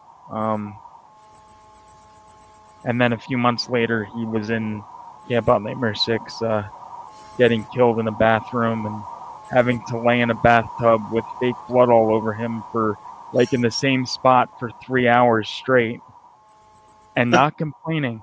Just laid there in the same fucking spot for 3 hours.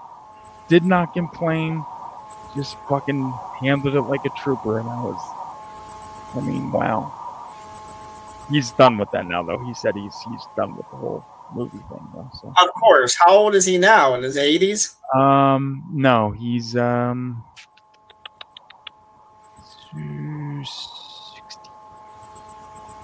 I want to say, oh shit, I think he's going to be 70.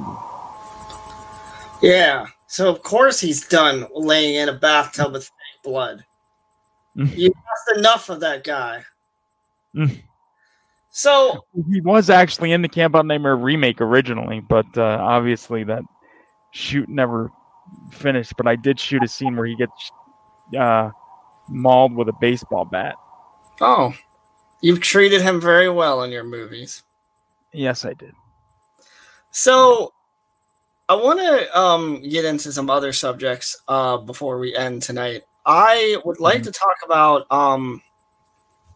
talk to me about what happened to your father, because I know personally, but maybe not everyone who's listening to this episode knows. Let's talk about a little bit what happened to your father. You mean with the whole death thing? Yeah, the whole death thing. I didn't want to come out and say it, but yeah, let's talk about the time your dad fucking died. Let's ask. That was what the hell was it? December 2nd, 2013. You know, he had gone to work, and my mom had gone to work. She was already an amputee by this point, so she was like using a scooter and all that. We had the the ramps and all outside the house, and but so what he would do was he would usually, like, he got into the routine of, if he wasn't working overtime, he would basically be home at about 5 o'clock. You know what I mean? So on December 2nd, my mom was getting ready. She was going to go out with friends, I think, for like an early Christmas party type thing. So it gets to be 5 o'clock. So now at the old house, there was like a window in the door, so you can see like the lights. Like if somebody was backing up into the driveway or pulling into the driveway, you could see like the lights like bounce off the ceiling, like through the window in our like porch room. You could see like the light. So it got to be, like I said, 5 o'clock. So I see like backup lights, and he's, and I'm like, that's weird. I'm like, these backup lights have been on for like 10 minutes, and it doesn't take somebody that long to back up into the driveway. So I open the door and I look and I see his car, in the driveway, but it's the backup lights are still on. And I said to my mom, I'm like, I think something's wrong. I'm going to go out and take a look. So I go outside and I walk down and I see him in the car, kind of like slumped over the wheel. And I don't know what the fuck to do. So luckily, a neighbor friend was walking up the street at the time, and he stops. And I said, my dad's in there. He's slumped over the wheel. The car's obviously in reverse, but he's not. So he was thinking maybe he'd have to break the window or something, but he didn't have to break the window. I guess I think the door was unlocked or something. Something happened, and he was able to open the door, and he kind of had to put the car in park because the car was in reverse, but my dad's foot was on the fucking brake, thankfully. So that was keeping it there. Isn't that something that it could have been so much worse for all of you? Like, he could have backed right into the house if he died like that, right? He would have hit the ramp first. Oh, because the way that the driveway was set up was like the ramp was kind of like leading up to it. So he would have hit that first. Then you would have known something was wrong. But I ended up calling 911. The paramedics get there. My aunt came down too, and she tried to give him CPR, I guess. And they didn't even shock him, because apparently they stuck the pads to his chest or whatever, and it said no shock needed. So they didn't shock him, because I guess with it saying that he was they still worked on him in the ambulance for a while before they took him. They left and he went to the hospital, and we got the call at maybe, I want to say 5:55 that he was dead. And it's like that was just the day that my world basically just changed. Yeah. Well, was it heart failure? What was it? They never had we never had an autopsy done, because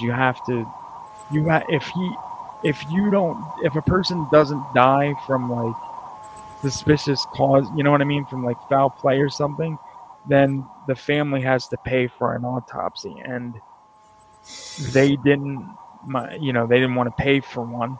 But the fact is that his heart was bad. He has a family history of heart issues. His mother died. His mother dropped dead when she was 40 from a heart attack. His brother dropped dead when he was 30. I think he had just turned 35. And his brother dropped dead of a heart attack. And my dad was 59. He was maybe he was 2 months away from his 60th birthday when he died. And that was, that was just a fucking weird, that was like a weird fucking thing. Like, it really was just fucking. Looking back on it, do you wish that you guys would have got an autopsy? Me personally, I think for me personally, I would have just liked something definitive. It is funny though, because he died December 2nd, which was like a week after Thanksgiving. So the thing is, he had a stress test scheduled because he had already had heart issues, and he had a stent in his heart and all that shit, like put in like in 2010, so a few years before that. But he had a stress test scheduled and the doctor said, do you want to have the stress test before Thanksgiving or after Thanksgiving? And he said, well, I'll go in after Thanksgiving. And the funny thing is, he died December 2nd. His stress test was originally scheduled for fucking 2 days after that. And wow. If he would have went in and got the stress test before Thanksgiving, because he died Thanksgiving was that Thursday, and he died Monday the 2nd. And I think Thanksgiving was the Thursday before that. So if he would have went in before Thanksgiving and had the stress test, if there was something up, they would have caught it, I bet you. And then maybe he wouldn't have died. Right. That day. Yeah. You think he'd still be with you today? If it's possible. How old was he? You said he was 59. He was 59. He was 2 months away from 60. Yeah. Like a little over 2 months, because his birthday is February 21st. It's entirely possible that he could have been around for quite a few more years after that. Yeah. It definitely could have. How would you describe excuse me, how would you describe the change in you and your mother's relationship after your dad died? Well,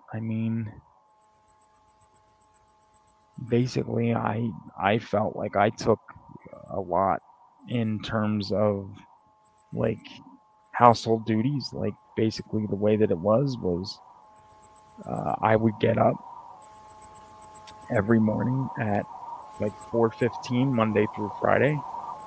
So you get up, get her washed, get her ready to go to work, get her out the door. She would leave at like 6:30 in the morning. And then that's when I actually started watching Leave It to Beaver, because it was on Netflix at that time. So after she would leave for work, I would watch Leave It to Beaver for like an hour or two. And then after that, I would do the laundry, take out the trash, and I wouldn't just do my laundry. I would do my laundry, her laundry, my brother's laundry, and then, I would like fold that, put it away, and all that type of, happy horse shit. And, in a lot of ways, that's why I said I kind of helped my brother in a sense, kind of like make it possible for him to go out and, get his schooling and become a nurse and get a job and do that. You know what I mean? So, yeah.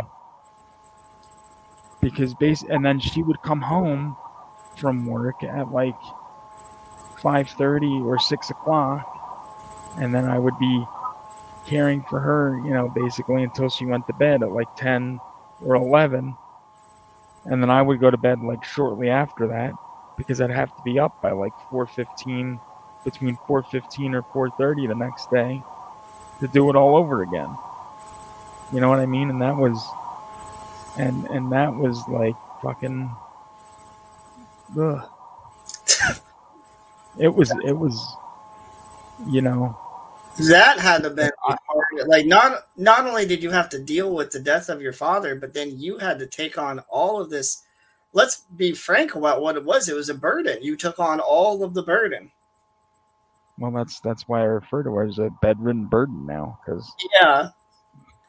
Now, in some ways, yeah, because still to this day, horrible as it sounds. Yeah. Now, before we jump into the podcast stuff all over again, here's the subject I definitely want to talk about.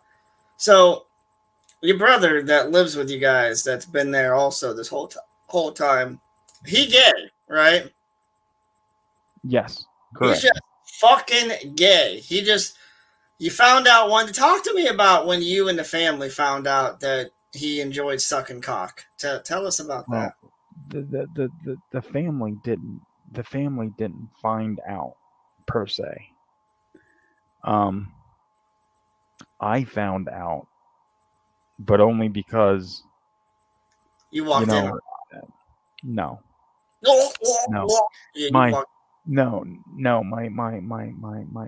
A friend of mine found pictures of him that he would put on dating sites. Gay dating sites? Correct. So your friend's gay too? No. Oh. No. We were one night just on the computer, and he was we were looking at some site, and he went back into the history to find the page that we were looking at. And he's like, dude, what's all this stuff in your history? And I'm like, I have no idea what you're talking about, because at that time we only had one computer in the house. Everybody had one computer. What's all this gay porn doing on your history? Yeah. And I'm like, I don't know what you're talking about. And then he looks at me, he's like, dude, your brother's a fag. Oh my God. So wait. Like, your family knows now, obviously, right? Your mom knows, everyone knows. Yeah. Well, yeah, because the thing is, then when I knew, and then after the fact, my mother found out, but the rest of my family didn't find out until after my dad died, because my dad never knew. Yeah. If the heart attack didn't kill your dad, this would have killed him for sure. I mean, he would have accepted him, but it would have been different. And I guess he was afraid to, so. Of course. This was still the early 2000s, and the alphabet people were still struggling in the early 2000s, weren't they? Yeah, well, let's put it this way. I found out in 2004. Oh, okay. And my dad died in 2013. Yeah, in December of 2013. So. Right. Yeah. So I kept that secret for a while. So yeah. So your husband, your brother is married now. He's got a husband, right? Correct. He met this guy on a dating site, right? I would imagine so, yes. I guess. I never really, I never really got into the logistics of how it all happened, but Yeah, I but would assume so. let's just brainstorm for a second how that happened. Like, hi, I'm gay. Are you gay? Hi, yeah, I'm gay. I like sucking cock. Do you like sucking cock? Yeah, let's suck each other's cocks. And then boom, they're in love. That's got to be how it happens with gay guys, right? I would think that you're probably right on the button with that one, buddy. There's another clip for you. So do you get along with your brother and his husband these days, or is it just like get the fuck away from me? No, for the most part, I do. After the unpleasantness, I do now. Like everything's civil now. I mean, you know. You don't think his husband's gonna come home drunk one night and like, well, fuck it, Mike's here. I'm just gonna butt fuck him instead. No, God, no. I would never let that happen. I'd be like, nope. But the husband, he doesn't drink, so. Oh, that's good. Yeah, he doesn't. The only thing he drinks is your brother's semen, right? Oh, God, yeah. I can't even think of that. Okay. Like, all right. Oh, God. I think we're done with that subject. So we are heading into hour 3 of our. No, this is only going to be hour 2. Yeah, you're right. We're heading into hour 2. Jesus Christ, it feels like 3 hours. Let's talk. Let's get into the podcast stuff. Talk to me about how. Am I boring you that much? Holy shit! Oh no. I know we talked a little bit about the Horlick thing, and that was your very first podcast. But let's talk about the inception of Rabbit and Red. I know you talked a little bit about doing Rabbit and Red live 3 times a week, but talk to me about and then on the weekends too. And on the weekends too. Jesus Christ! How did it come up in your mind? Like, okay, this is what I want to do. This is now my passion that I want to. You mean the networking? Yeah, because so you want me to jump ahead a little bit then? For a second, and then I want to go back and talk about hosts and stuff like that. So talk to me about that first. Yeah. All right. Well, obviously, Vince started Rabbit and Red, and I just was like with him, but that was his thing that he started. And I remember, what the hell was it? We were doing. What the fuck was I doing with John? Oh, yeah. We were doing, we had initially started VHS Life, myself and Mr. Rhodes. And we were doing that. And then Vince went back to doing Rabbit and Red after being away for a few years. And so me and Vince kind of were doing it again a little bit. Like I was doing VHS Life and I was doing Rabbit and Red maybe once or twice a month with Vince. And Vince is like, my health isn't all that great, so I think I'm just gonna be done with Rabbit and Red, and I'm just gonna. And I said, well, why don't you just not? Why don't you just let me, just take it, and just don't let the brand, just don't let it die.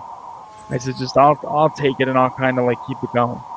So he's like, well, if you want to do that, then do that. So then I talked to Rhodes and I said, look, I'm like, Vince can't do Rabbit and Red anymore. So how about you come and we'll end VHS Life and we'll, kind of keep Rabbit and Red going. So Rhodes is like, all right, I think we were both kind of upset about ending VHS Life because we both did kind of enjoy doing that a lot. It was a little bit of a pain editing wise, but we really did kind of enjoy it. I said, at least in the initial run, that I thought some of the story arcs kind of went on a little too long. I don't think he was happy with me saying that, but I said it nonetheless. We had some arguments about that, but whatever. So we got into doing Rabbit and Red again, and of course, Rabbit and Red was with Legion Podcasts. But the thing is, I didn't like just having Rabbit and Red on Legion because I was like, you know what? It's on Legion, but if something kind of happens, I kind of want to have a backup. So what I did was I bought like because obviously Bo didn't. I mean, like Legion didn't take Rabbit and Red when we were on there. They hosted it, but we still technically owned it, or I still technically owned it. So I could really do whatever I wanted. So I bought, I think something with I forget the podcast hosting thing I used originally, but I think it was Libsyn or something like that. And I would post the episodes on there as well, and it was just Rabbit and Red on that feed. But then as time went on, I'm like, you know what? I'm like, why don't I could maybe do some more shows? And I think I got there was another show that I think we had on there that we just did, and it was audio only at the time. And then fucking I don't remember how it happened. I just remember that when the unpleasantness here happened, and I was with my cousin for like almost 2 months. When I came back in November of 2020, I guess, or no, I came back at the end of October. So in November of 2020, Bo fucking messages me and he's like, look, Legion is kind of like changing its direction, and I don't feel like you fit in with what we're trying to do over here. So maybe, I don't wish you any ill will. I just, maybe you'd like to just go and do your own thing, because it seems like you're kind of doing your own thing, like that, is independent of us anyway. Which I don't understand how he would get that, because I was when I would promote Rabbit and Red show, I wouldn't promote the Rabbit and Red network feed. I would promote the fucking Legion link all the fucking time.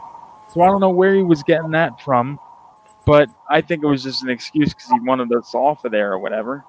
So, at that point, I'm like, well, what am I going to do? And that's when I'm like, well, let's just try this whole Rabbit and Red. Like, I had the fucking podcast feed called Rabbit and Red Radio Network. I'm like, so why not just try to make Rabbit and Red Radio Network an actual fucking network? Because Bo kicked it, so I'm like, so my initial thought was, all right, I'm going to show that fucker that I can fucking do this too.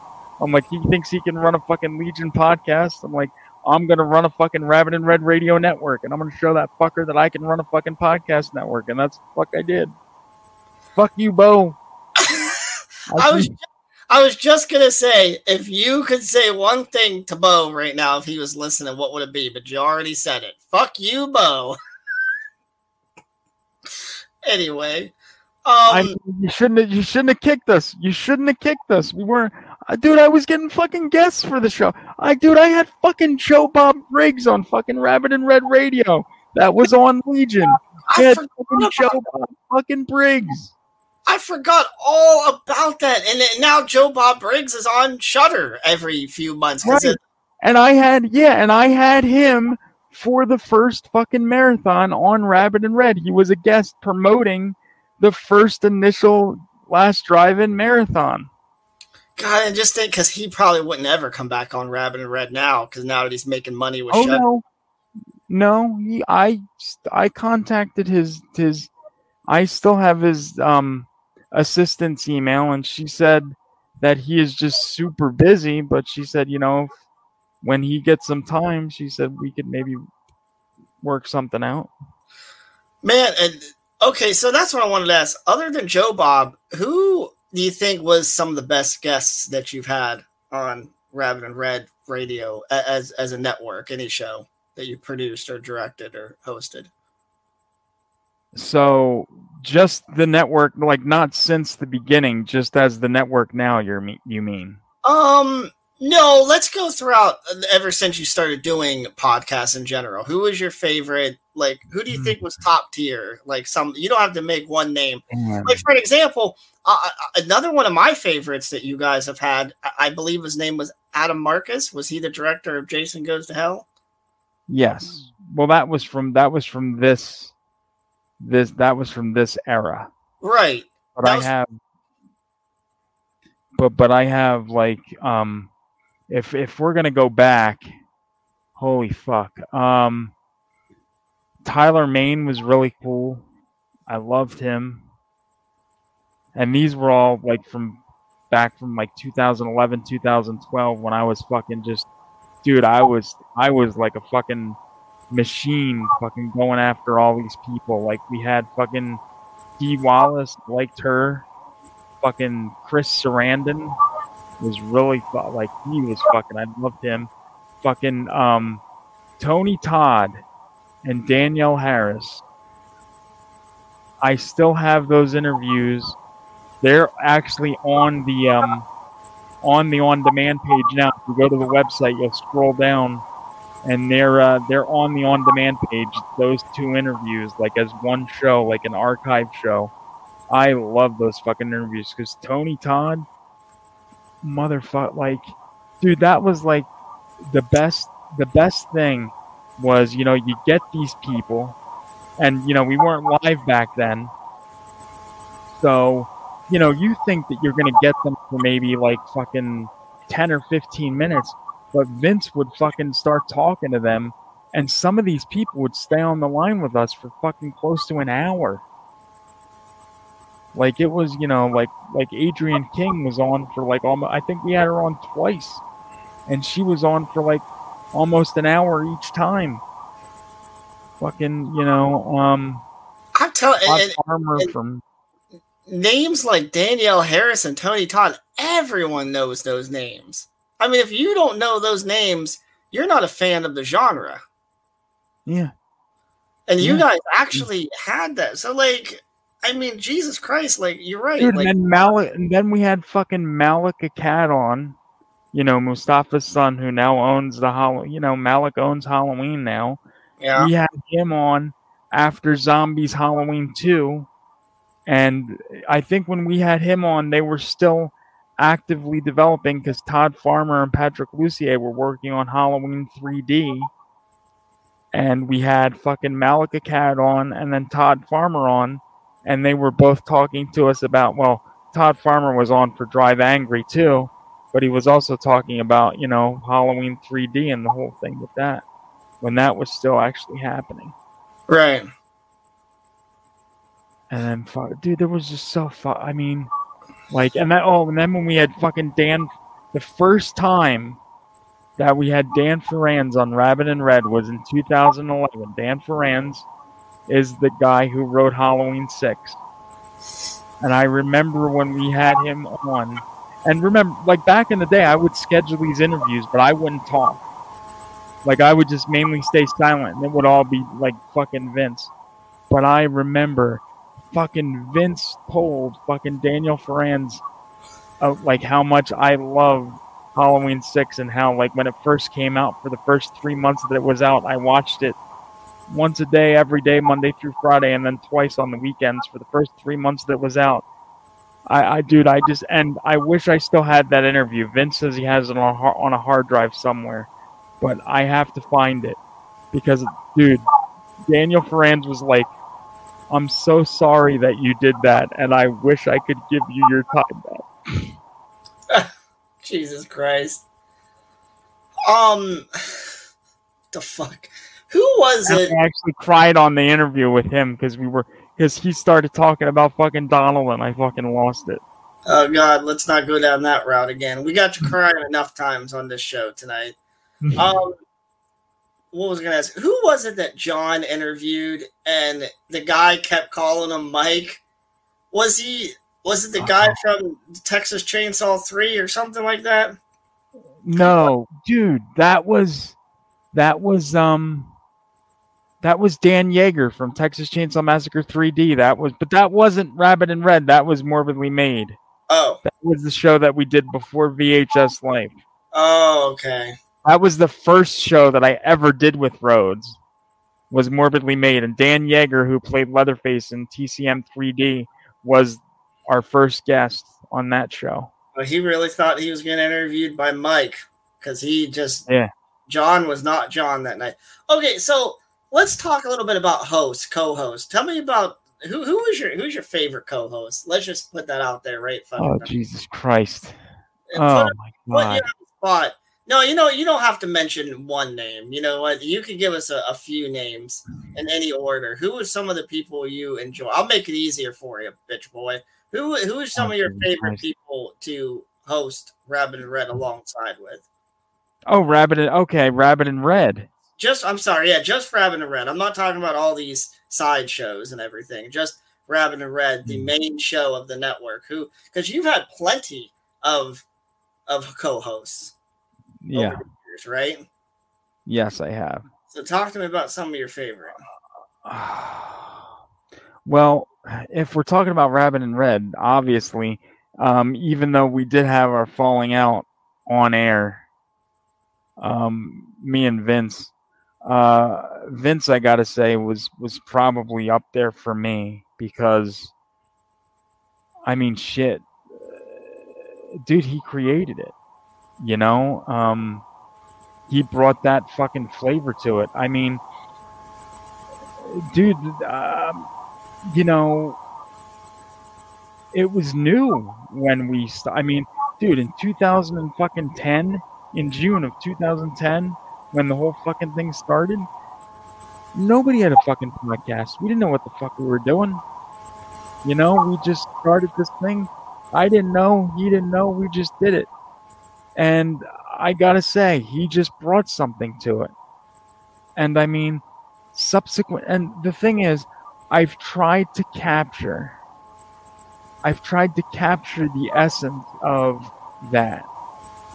Like in any other show that I've done since, you know. But the thing is, you're never gonna have that. I don't care who it's with. You're never gonna have that chemistry. Because Vince just knew. Like, and I think that comes from us doing Horlick for the fucking 4 years prior. Because that was all improvisation, you know, that we did that. That was all improvisation that we did. So, it's like you just know. Like, you get to know a person, and you get to, like, know, like, stuff that you can say to, like, set them off, or this, or that, or the other thing. And we knew each other. And that's kind of like what made it so good and so real. And I mean, all of everybody that I've done a show with, I've had some sort of connection with and chemistry with, yeah. But Vince is like a mainstay. I don't think you're going to get better than that. Yeah, I mean, Vince has that suave to him, to himself, and to his voice that, like, he's just super confident.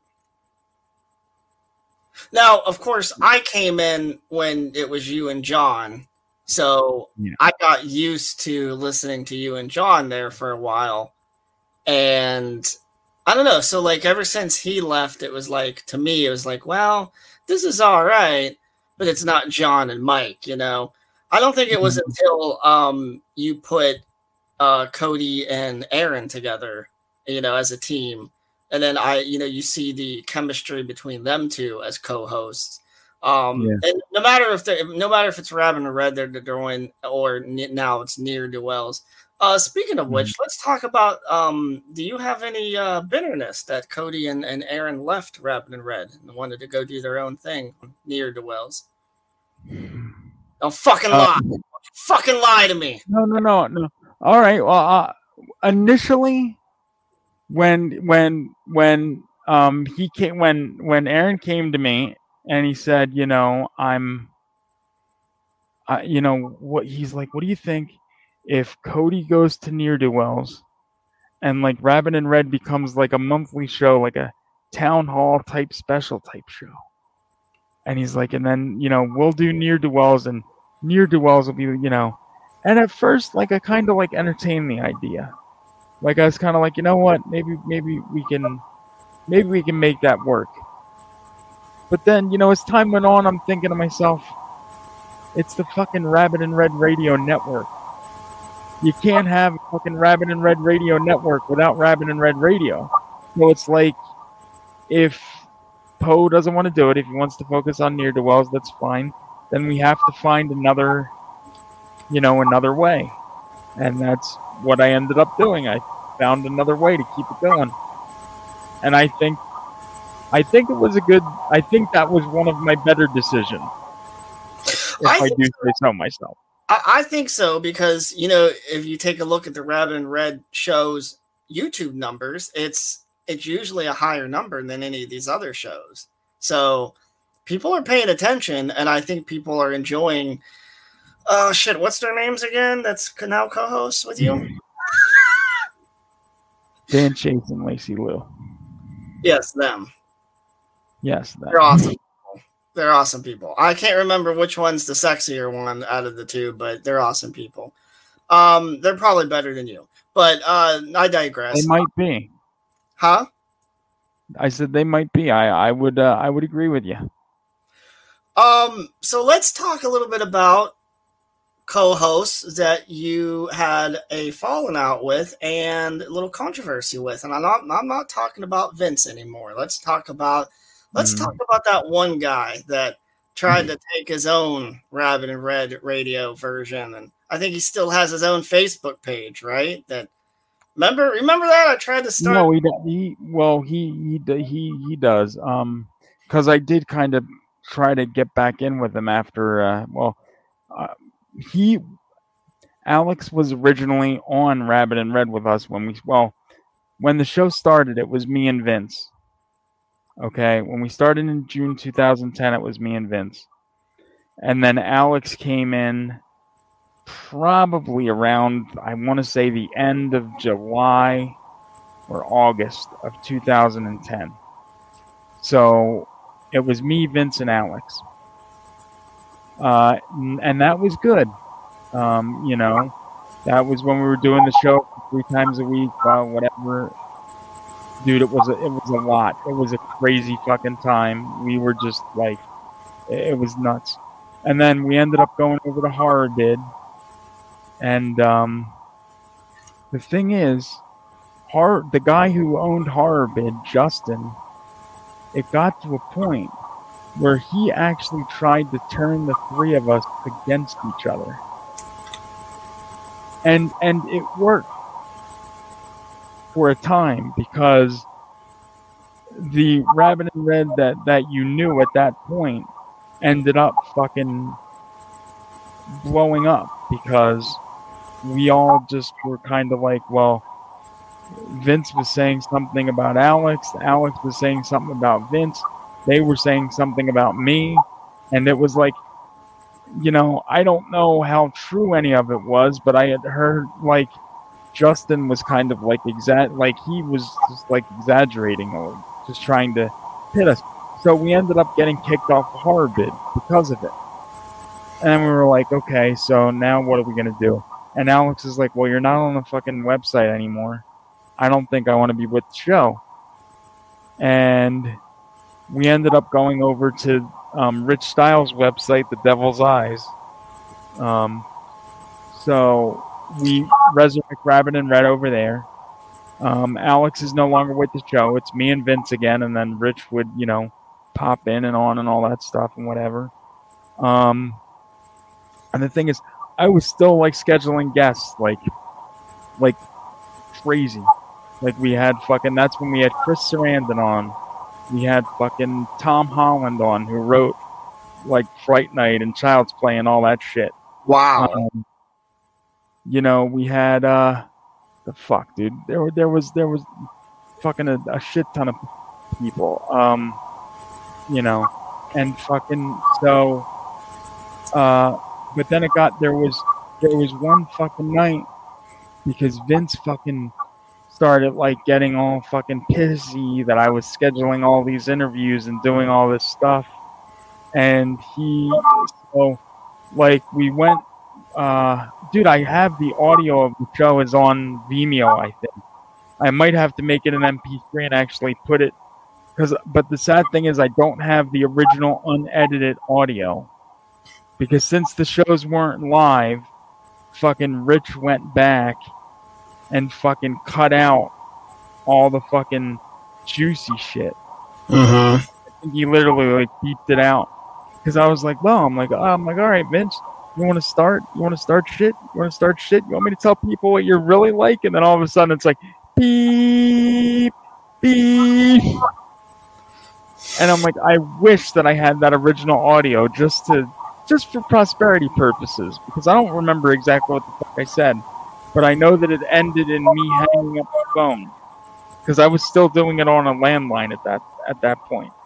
And that was February of 2012.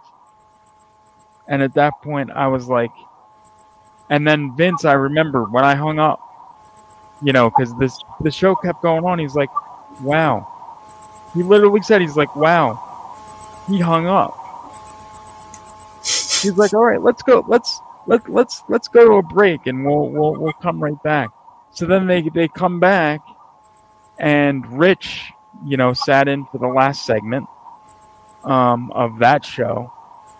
And Vince was trying to call me, and I just wouldn't answer his calls. Because, see, I'm the type that, if you fuck with me, I just stop. I don't talk to you. We're just done, right? Right.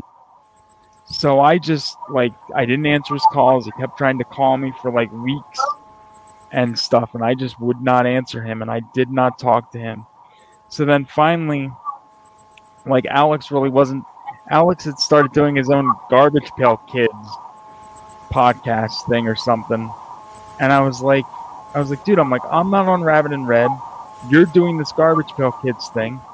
I'm like, what can we do, as a show together?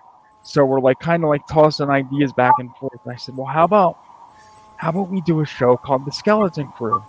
And it's we can do it, and I'll call Justin, talk to Justin, and see if I can get us back on Horror Bid. Because it would just be me and you. Vince wouldn't be there, and I'm like, Vince was the problem in the first place.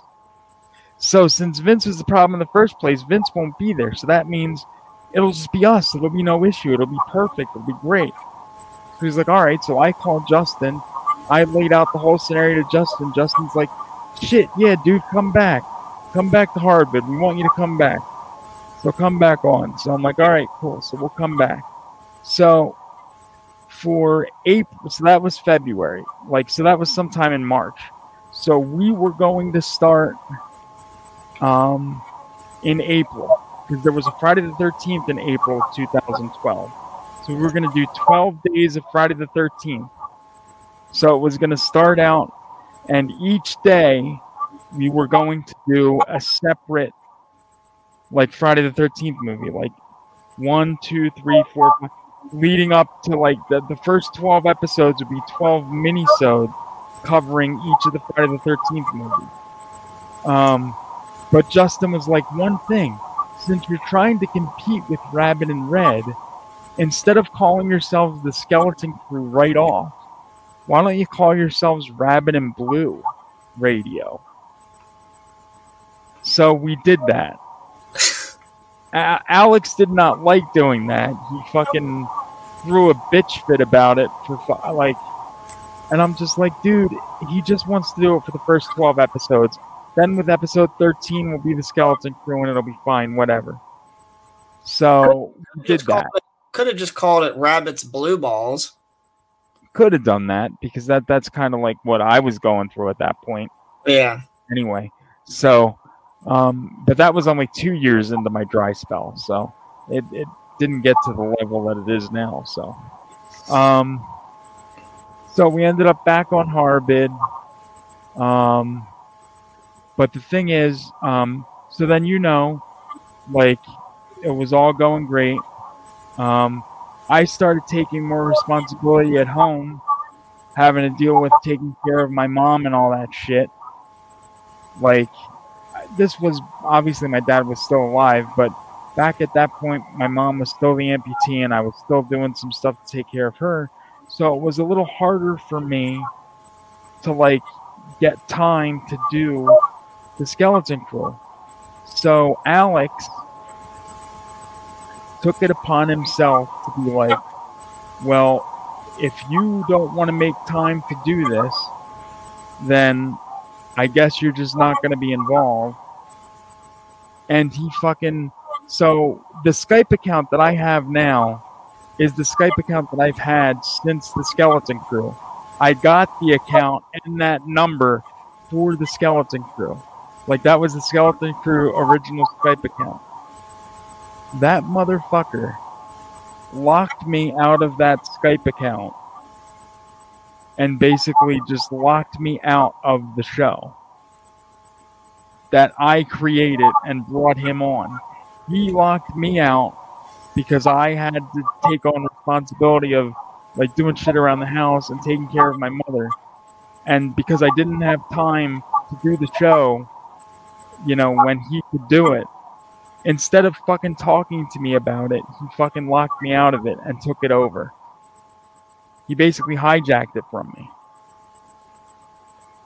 And see, I was still paying the fucking Skype bill, and I didn't even have access to the fucking account because he changed all the fucking passwords and locked me the fuck out of it.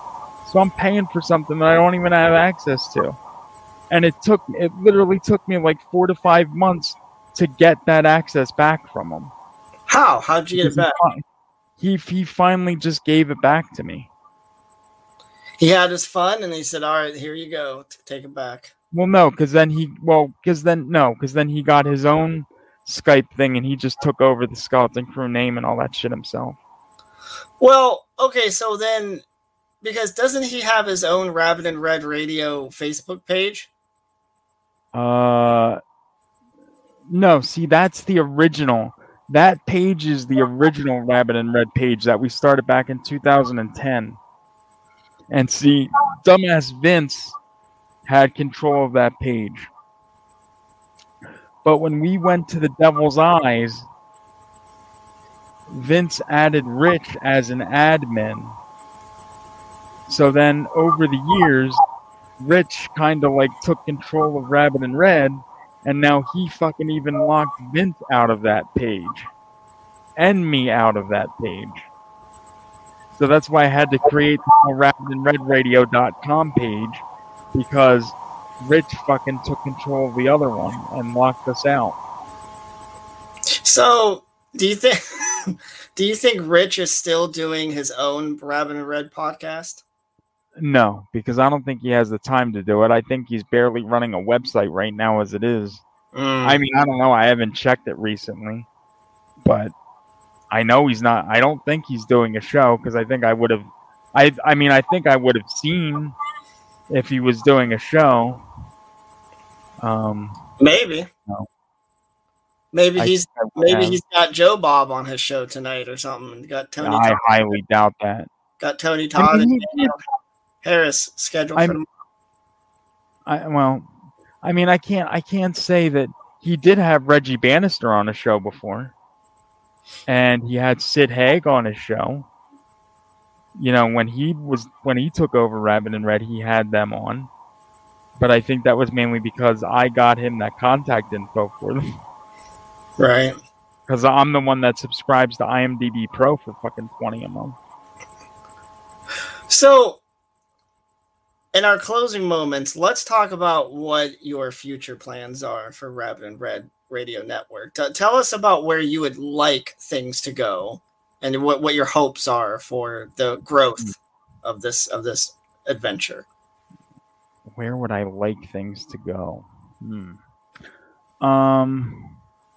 I would like things to, you know, kind of finally continue on this upswing, and you know, hopefully we get more people in watching it. Hopefully we get more Patreon subscribers, because we are trying to, you know, I'm really trying to push the Patreon, as is everyone. You know, Travis just signed up today. That was great. Hopefully we can get a few more people that join the $2 tier. Man, I wonder if Drew is going to sign up for it. That's the name I gave him, Drew. Yes. Eventually we'll get him to sign up. Yeah, you never know. I mean, you never know. You know, I think at this point, you know, we're just trying to expand and try different things and like test the waters, you know, and see what sticks. and that's what Post said. Post is, trying different things, see what sticks. That's basically what we're doing. Yeah. So who knows what the future holds? Whatever you do, don't go back to view botting. Jesus Christ, that's a waste of time. I'm not gonna lie to you. I don't even. I'm gonna tell you. Probably between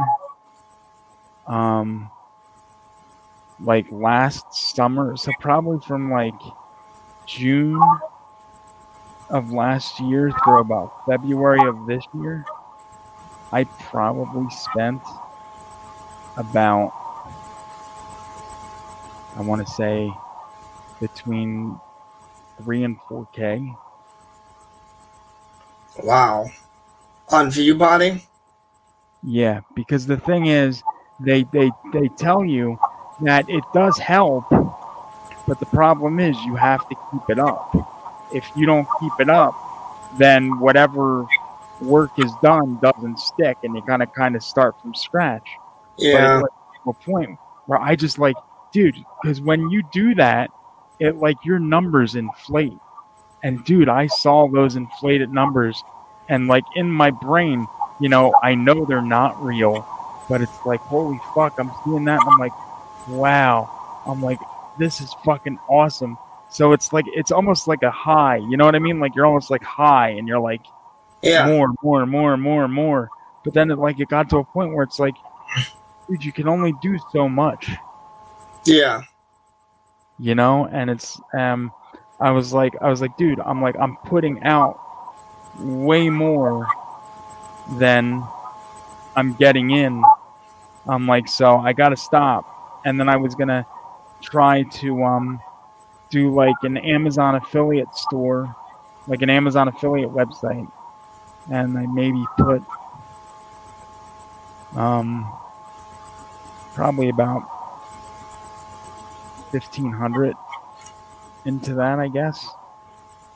And that I just got totally screwed because they just didn't do they didn't do shit. And I learned, just don't deal with people overseas, because they tell you they'll do something, but they won't do it. They will not do it. Right. Not at all. So now it's like, that's why, that's really what drove me to like start the Patreon, because I'm like, it's like $2. If I could get everybody, like whoever, just to like, even if you look at the page, if you do the $2 tier, for Christ's sakes, that would just really, help. Because now that, even though I've stopped that, you still have the hosting fees for the website, which I had to fucking update like an idiot to embed the TV channel into it. And I told you about all that. Mm-hmm. So, it's something, dude, Yeah. It's well, I, for one, I will say that. Well, I mean, but you have ambition. I'm not denying that you're an idiot sometimes. You know you're an idiot sometimes, but you have a lot of ambition. You keep this dream going of yours that now has a family, basically a part of it. How many people are now a part of Rabbit and Red Radio? Like a dozen, if not more? Yeah, probably about that. Yeah.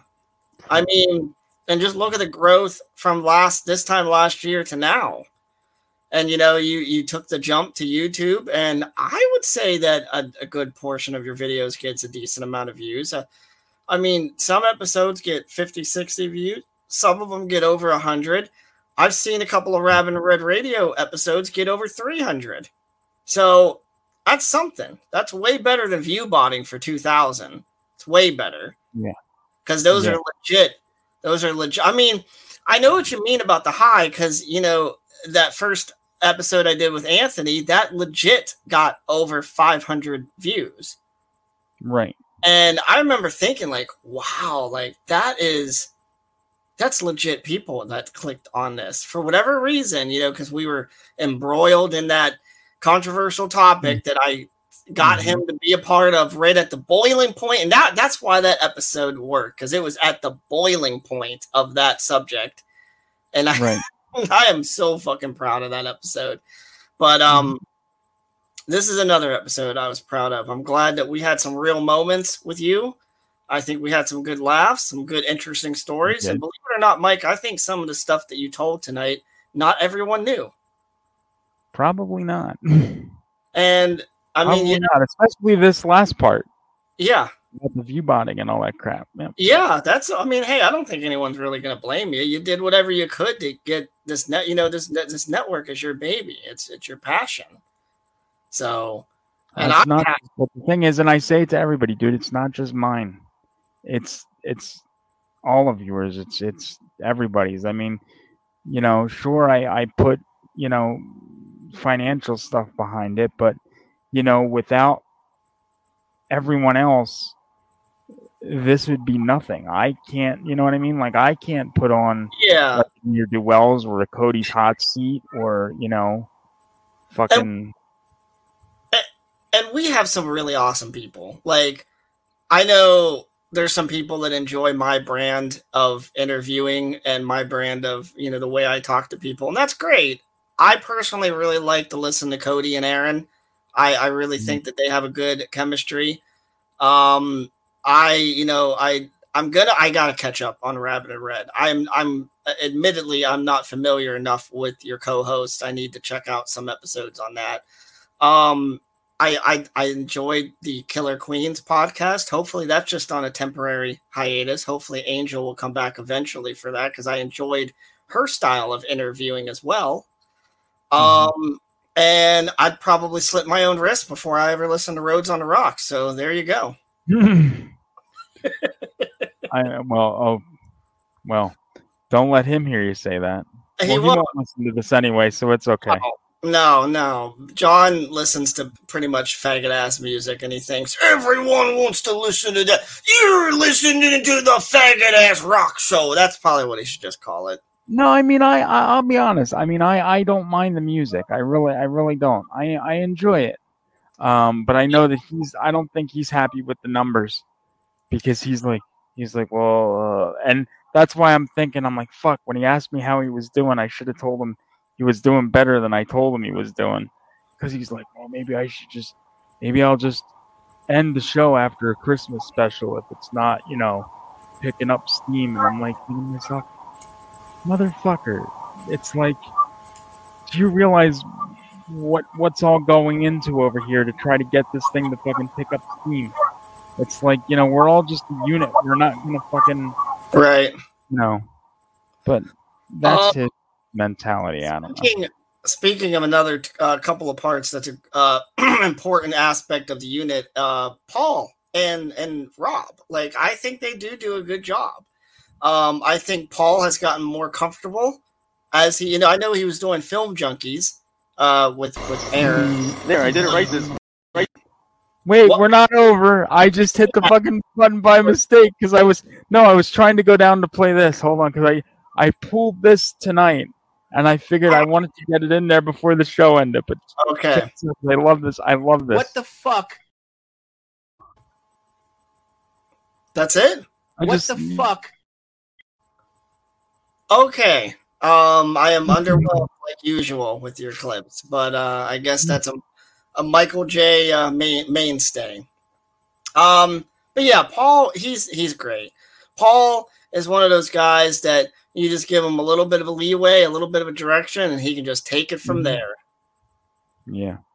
And and Rob, he might have got himself fired from Subway, but God damn it, he's employed again, and he's a good man. I'm a little disappointed in how he got himself fired. I thought maybe it'd be funnier if he whipped his dick out at some young co-ed or co-worker or whatever, but it wasn't that at all. And Rob does a good job. Paul does a good job. Tyree's okay.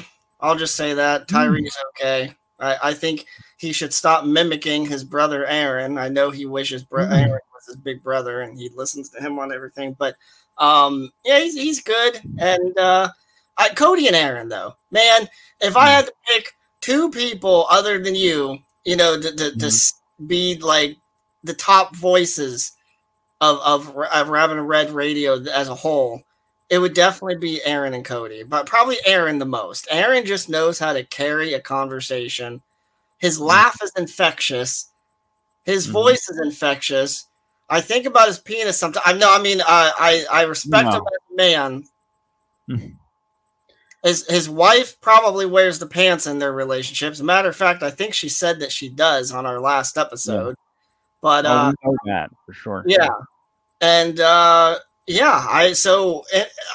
Rabbit and Red, I think, is going strong, and as a network, as a whole unit, and I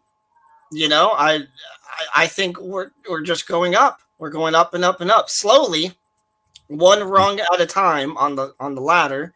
But I think things get better. Yeah, I think things are going to get better as we grow, and I just want to say sorry ahead of time, because eventually my dumbass and the words I use will probably eventually get us canceled. So I hope you'll forgive me for that. They won't get you canceled. I'm going to make sure of that. Don't worry about it. Okay. You're not going anywhere as long as I'm breathing. You're not going anywhere. So just hope that I keep breathing. Yeah. All right. Well, before we sign out, is there any closing thoughts, closing words you'd like anyone to know on any subject that we discussed tonight? Not really. Just Wowee!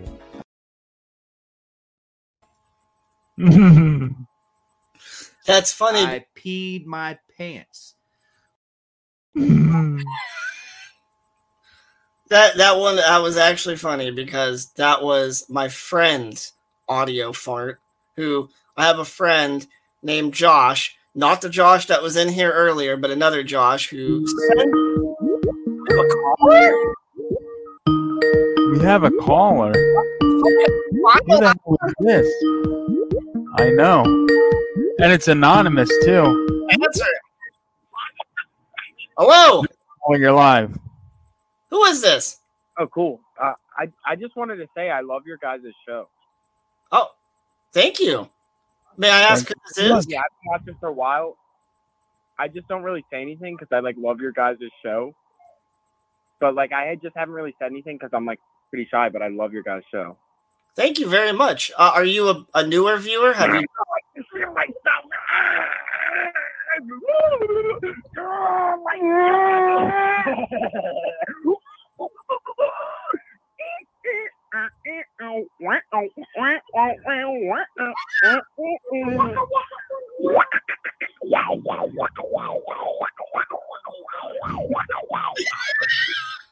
my God! It's so deep inside me. I can't even take it anymore. Oh my God. Is this the type of viewers we get now? I don't know. I wonder. Do you have that much fun with our show? Just fuck my ass even harder. Just cream pie me. And I think we got some trolls on the line. Do you know who this is? Yeah. No, who this is? Who is this? I don't know who it is. It's it anonymous. Right? What'd you say? Is your name Destiny? No, my name's not Destiny. I was in my hotel room 30 minutes ago. Because you was that, man. It's where was you at? Oh. Man. Well, we appreciate that you called in and that you made an ass out of yourself on our show. My dad taught me a lesson this one day. You want to hear what he said? It's a really good lesson. He said, There we go.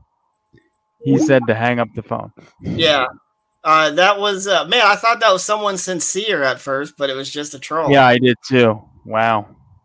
Our first kind of troll caller. That's something. That's fine. We knew it was going to happen eventually, right? I mean, we're live on Twitch and everything. Yeah. It was kind of funny for the first 15 seconds, and then they just kind of went on and on. But anyway, with that notwithstanding, I thought at first it was like either Aaron or something, and then after that, and then after that, I thought maybe it was someone that was sincere, like, we came across your show and it was unique and different. We enjoyed it. No, it was just someone that wanted to have a good laugh. 15 seconds of fame, I guess. Whatever. But anyway, that was a huge waste of time. As I was saying, is there any other closing thoughts that you'd like to give us? Nothing that I can think of at this moment. Especially now with them two ruining it. Or that had to have been teenage guys. Like, that's what it sounded like. Yeah, but the funny thing is, because I didn't put the number up tonight to call in, so they had to look through the show description. Right. Yeah. They really wanted to do us in at our closing moments. I guess so. Well, I guess that'll be a moment that you can remember in your podcasting career going forward, right? Yeah, I would imagine so. This is something. Yep. All right. Well, this was another episode of Cody's Hot Seat. It was Michael J with us, and man, we had a great episode. Hope you all enjoyed it. Drop us a line in the future if you want to see other guests who you might want to see, and any general feedback that you might have for me as a host or us as a network. So I think that's it. Mike, take us on out.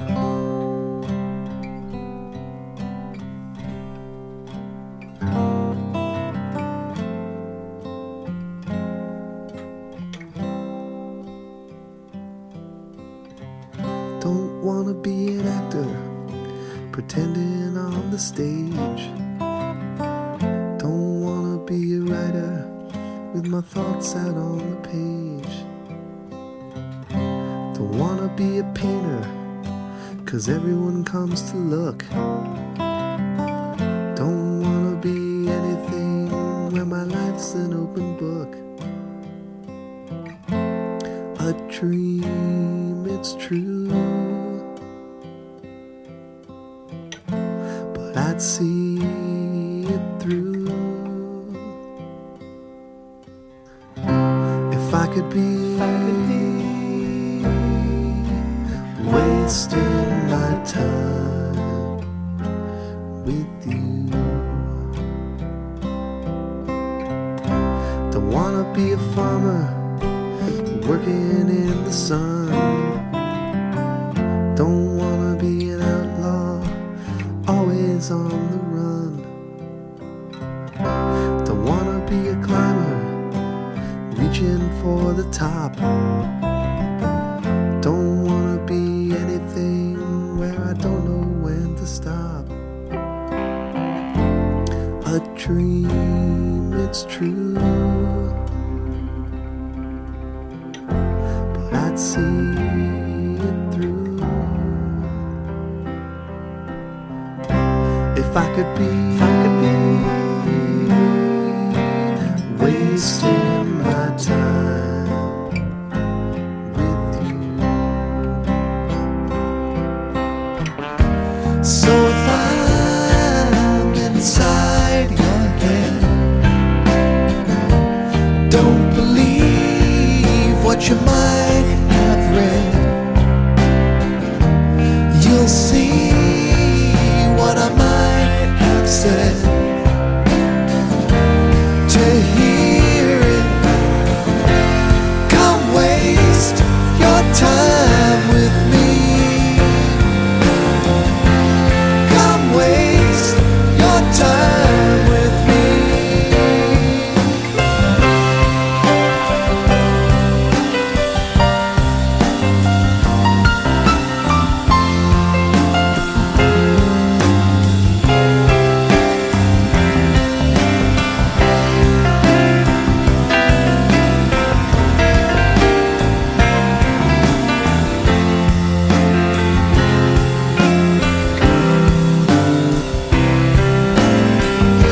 So if I'm inside your head, don't believe what you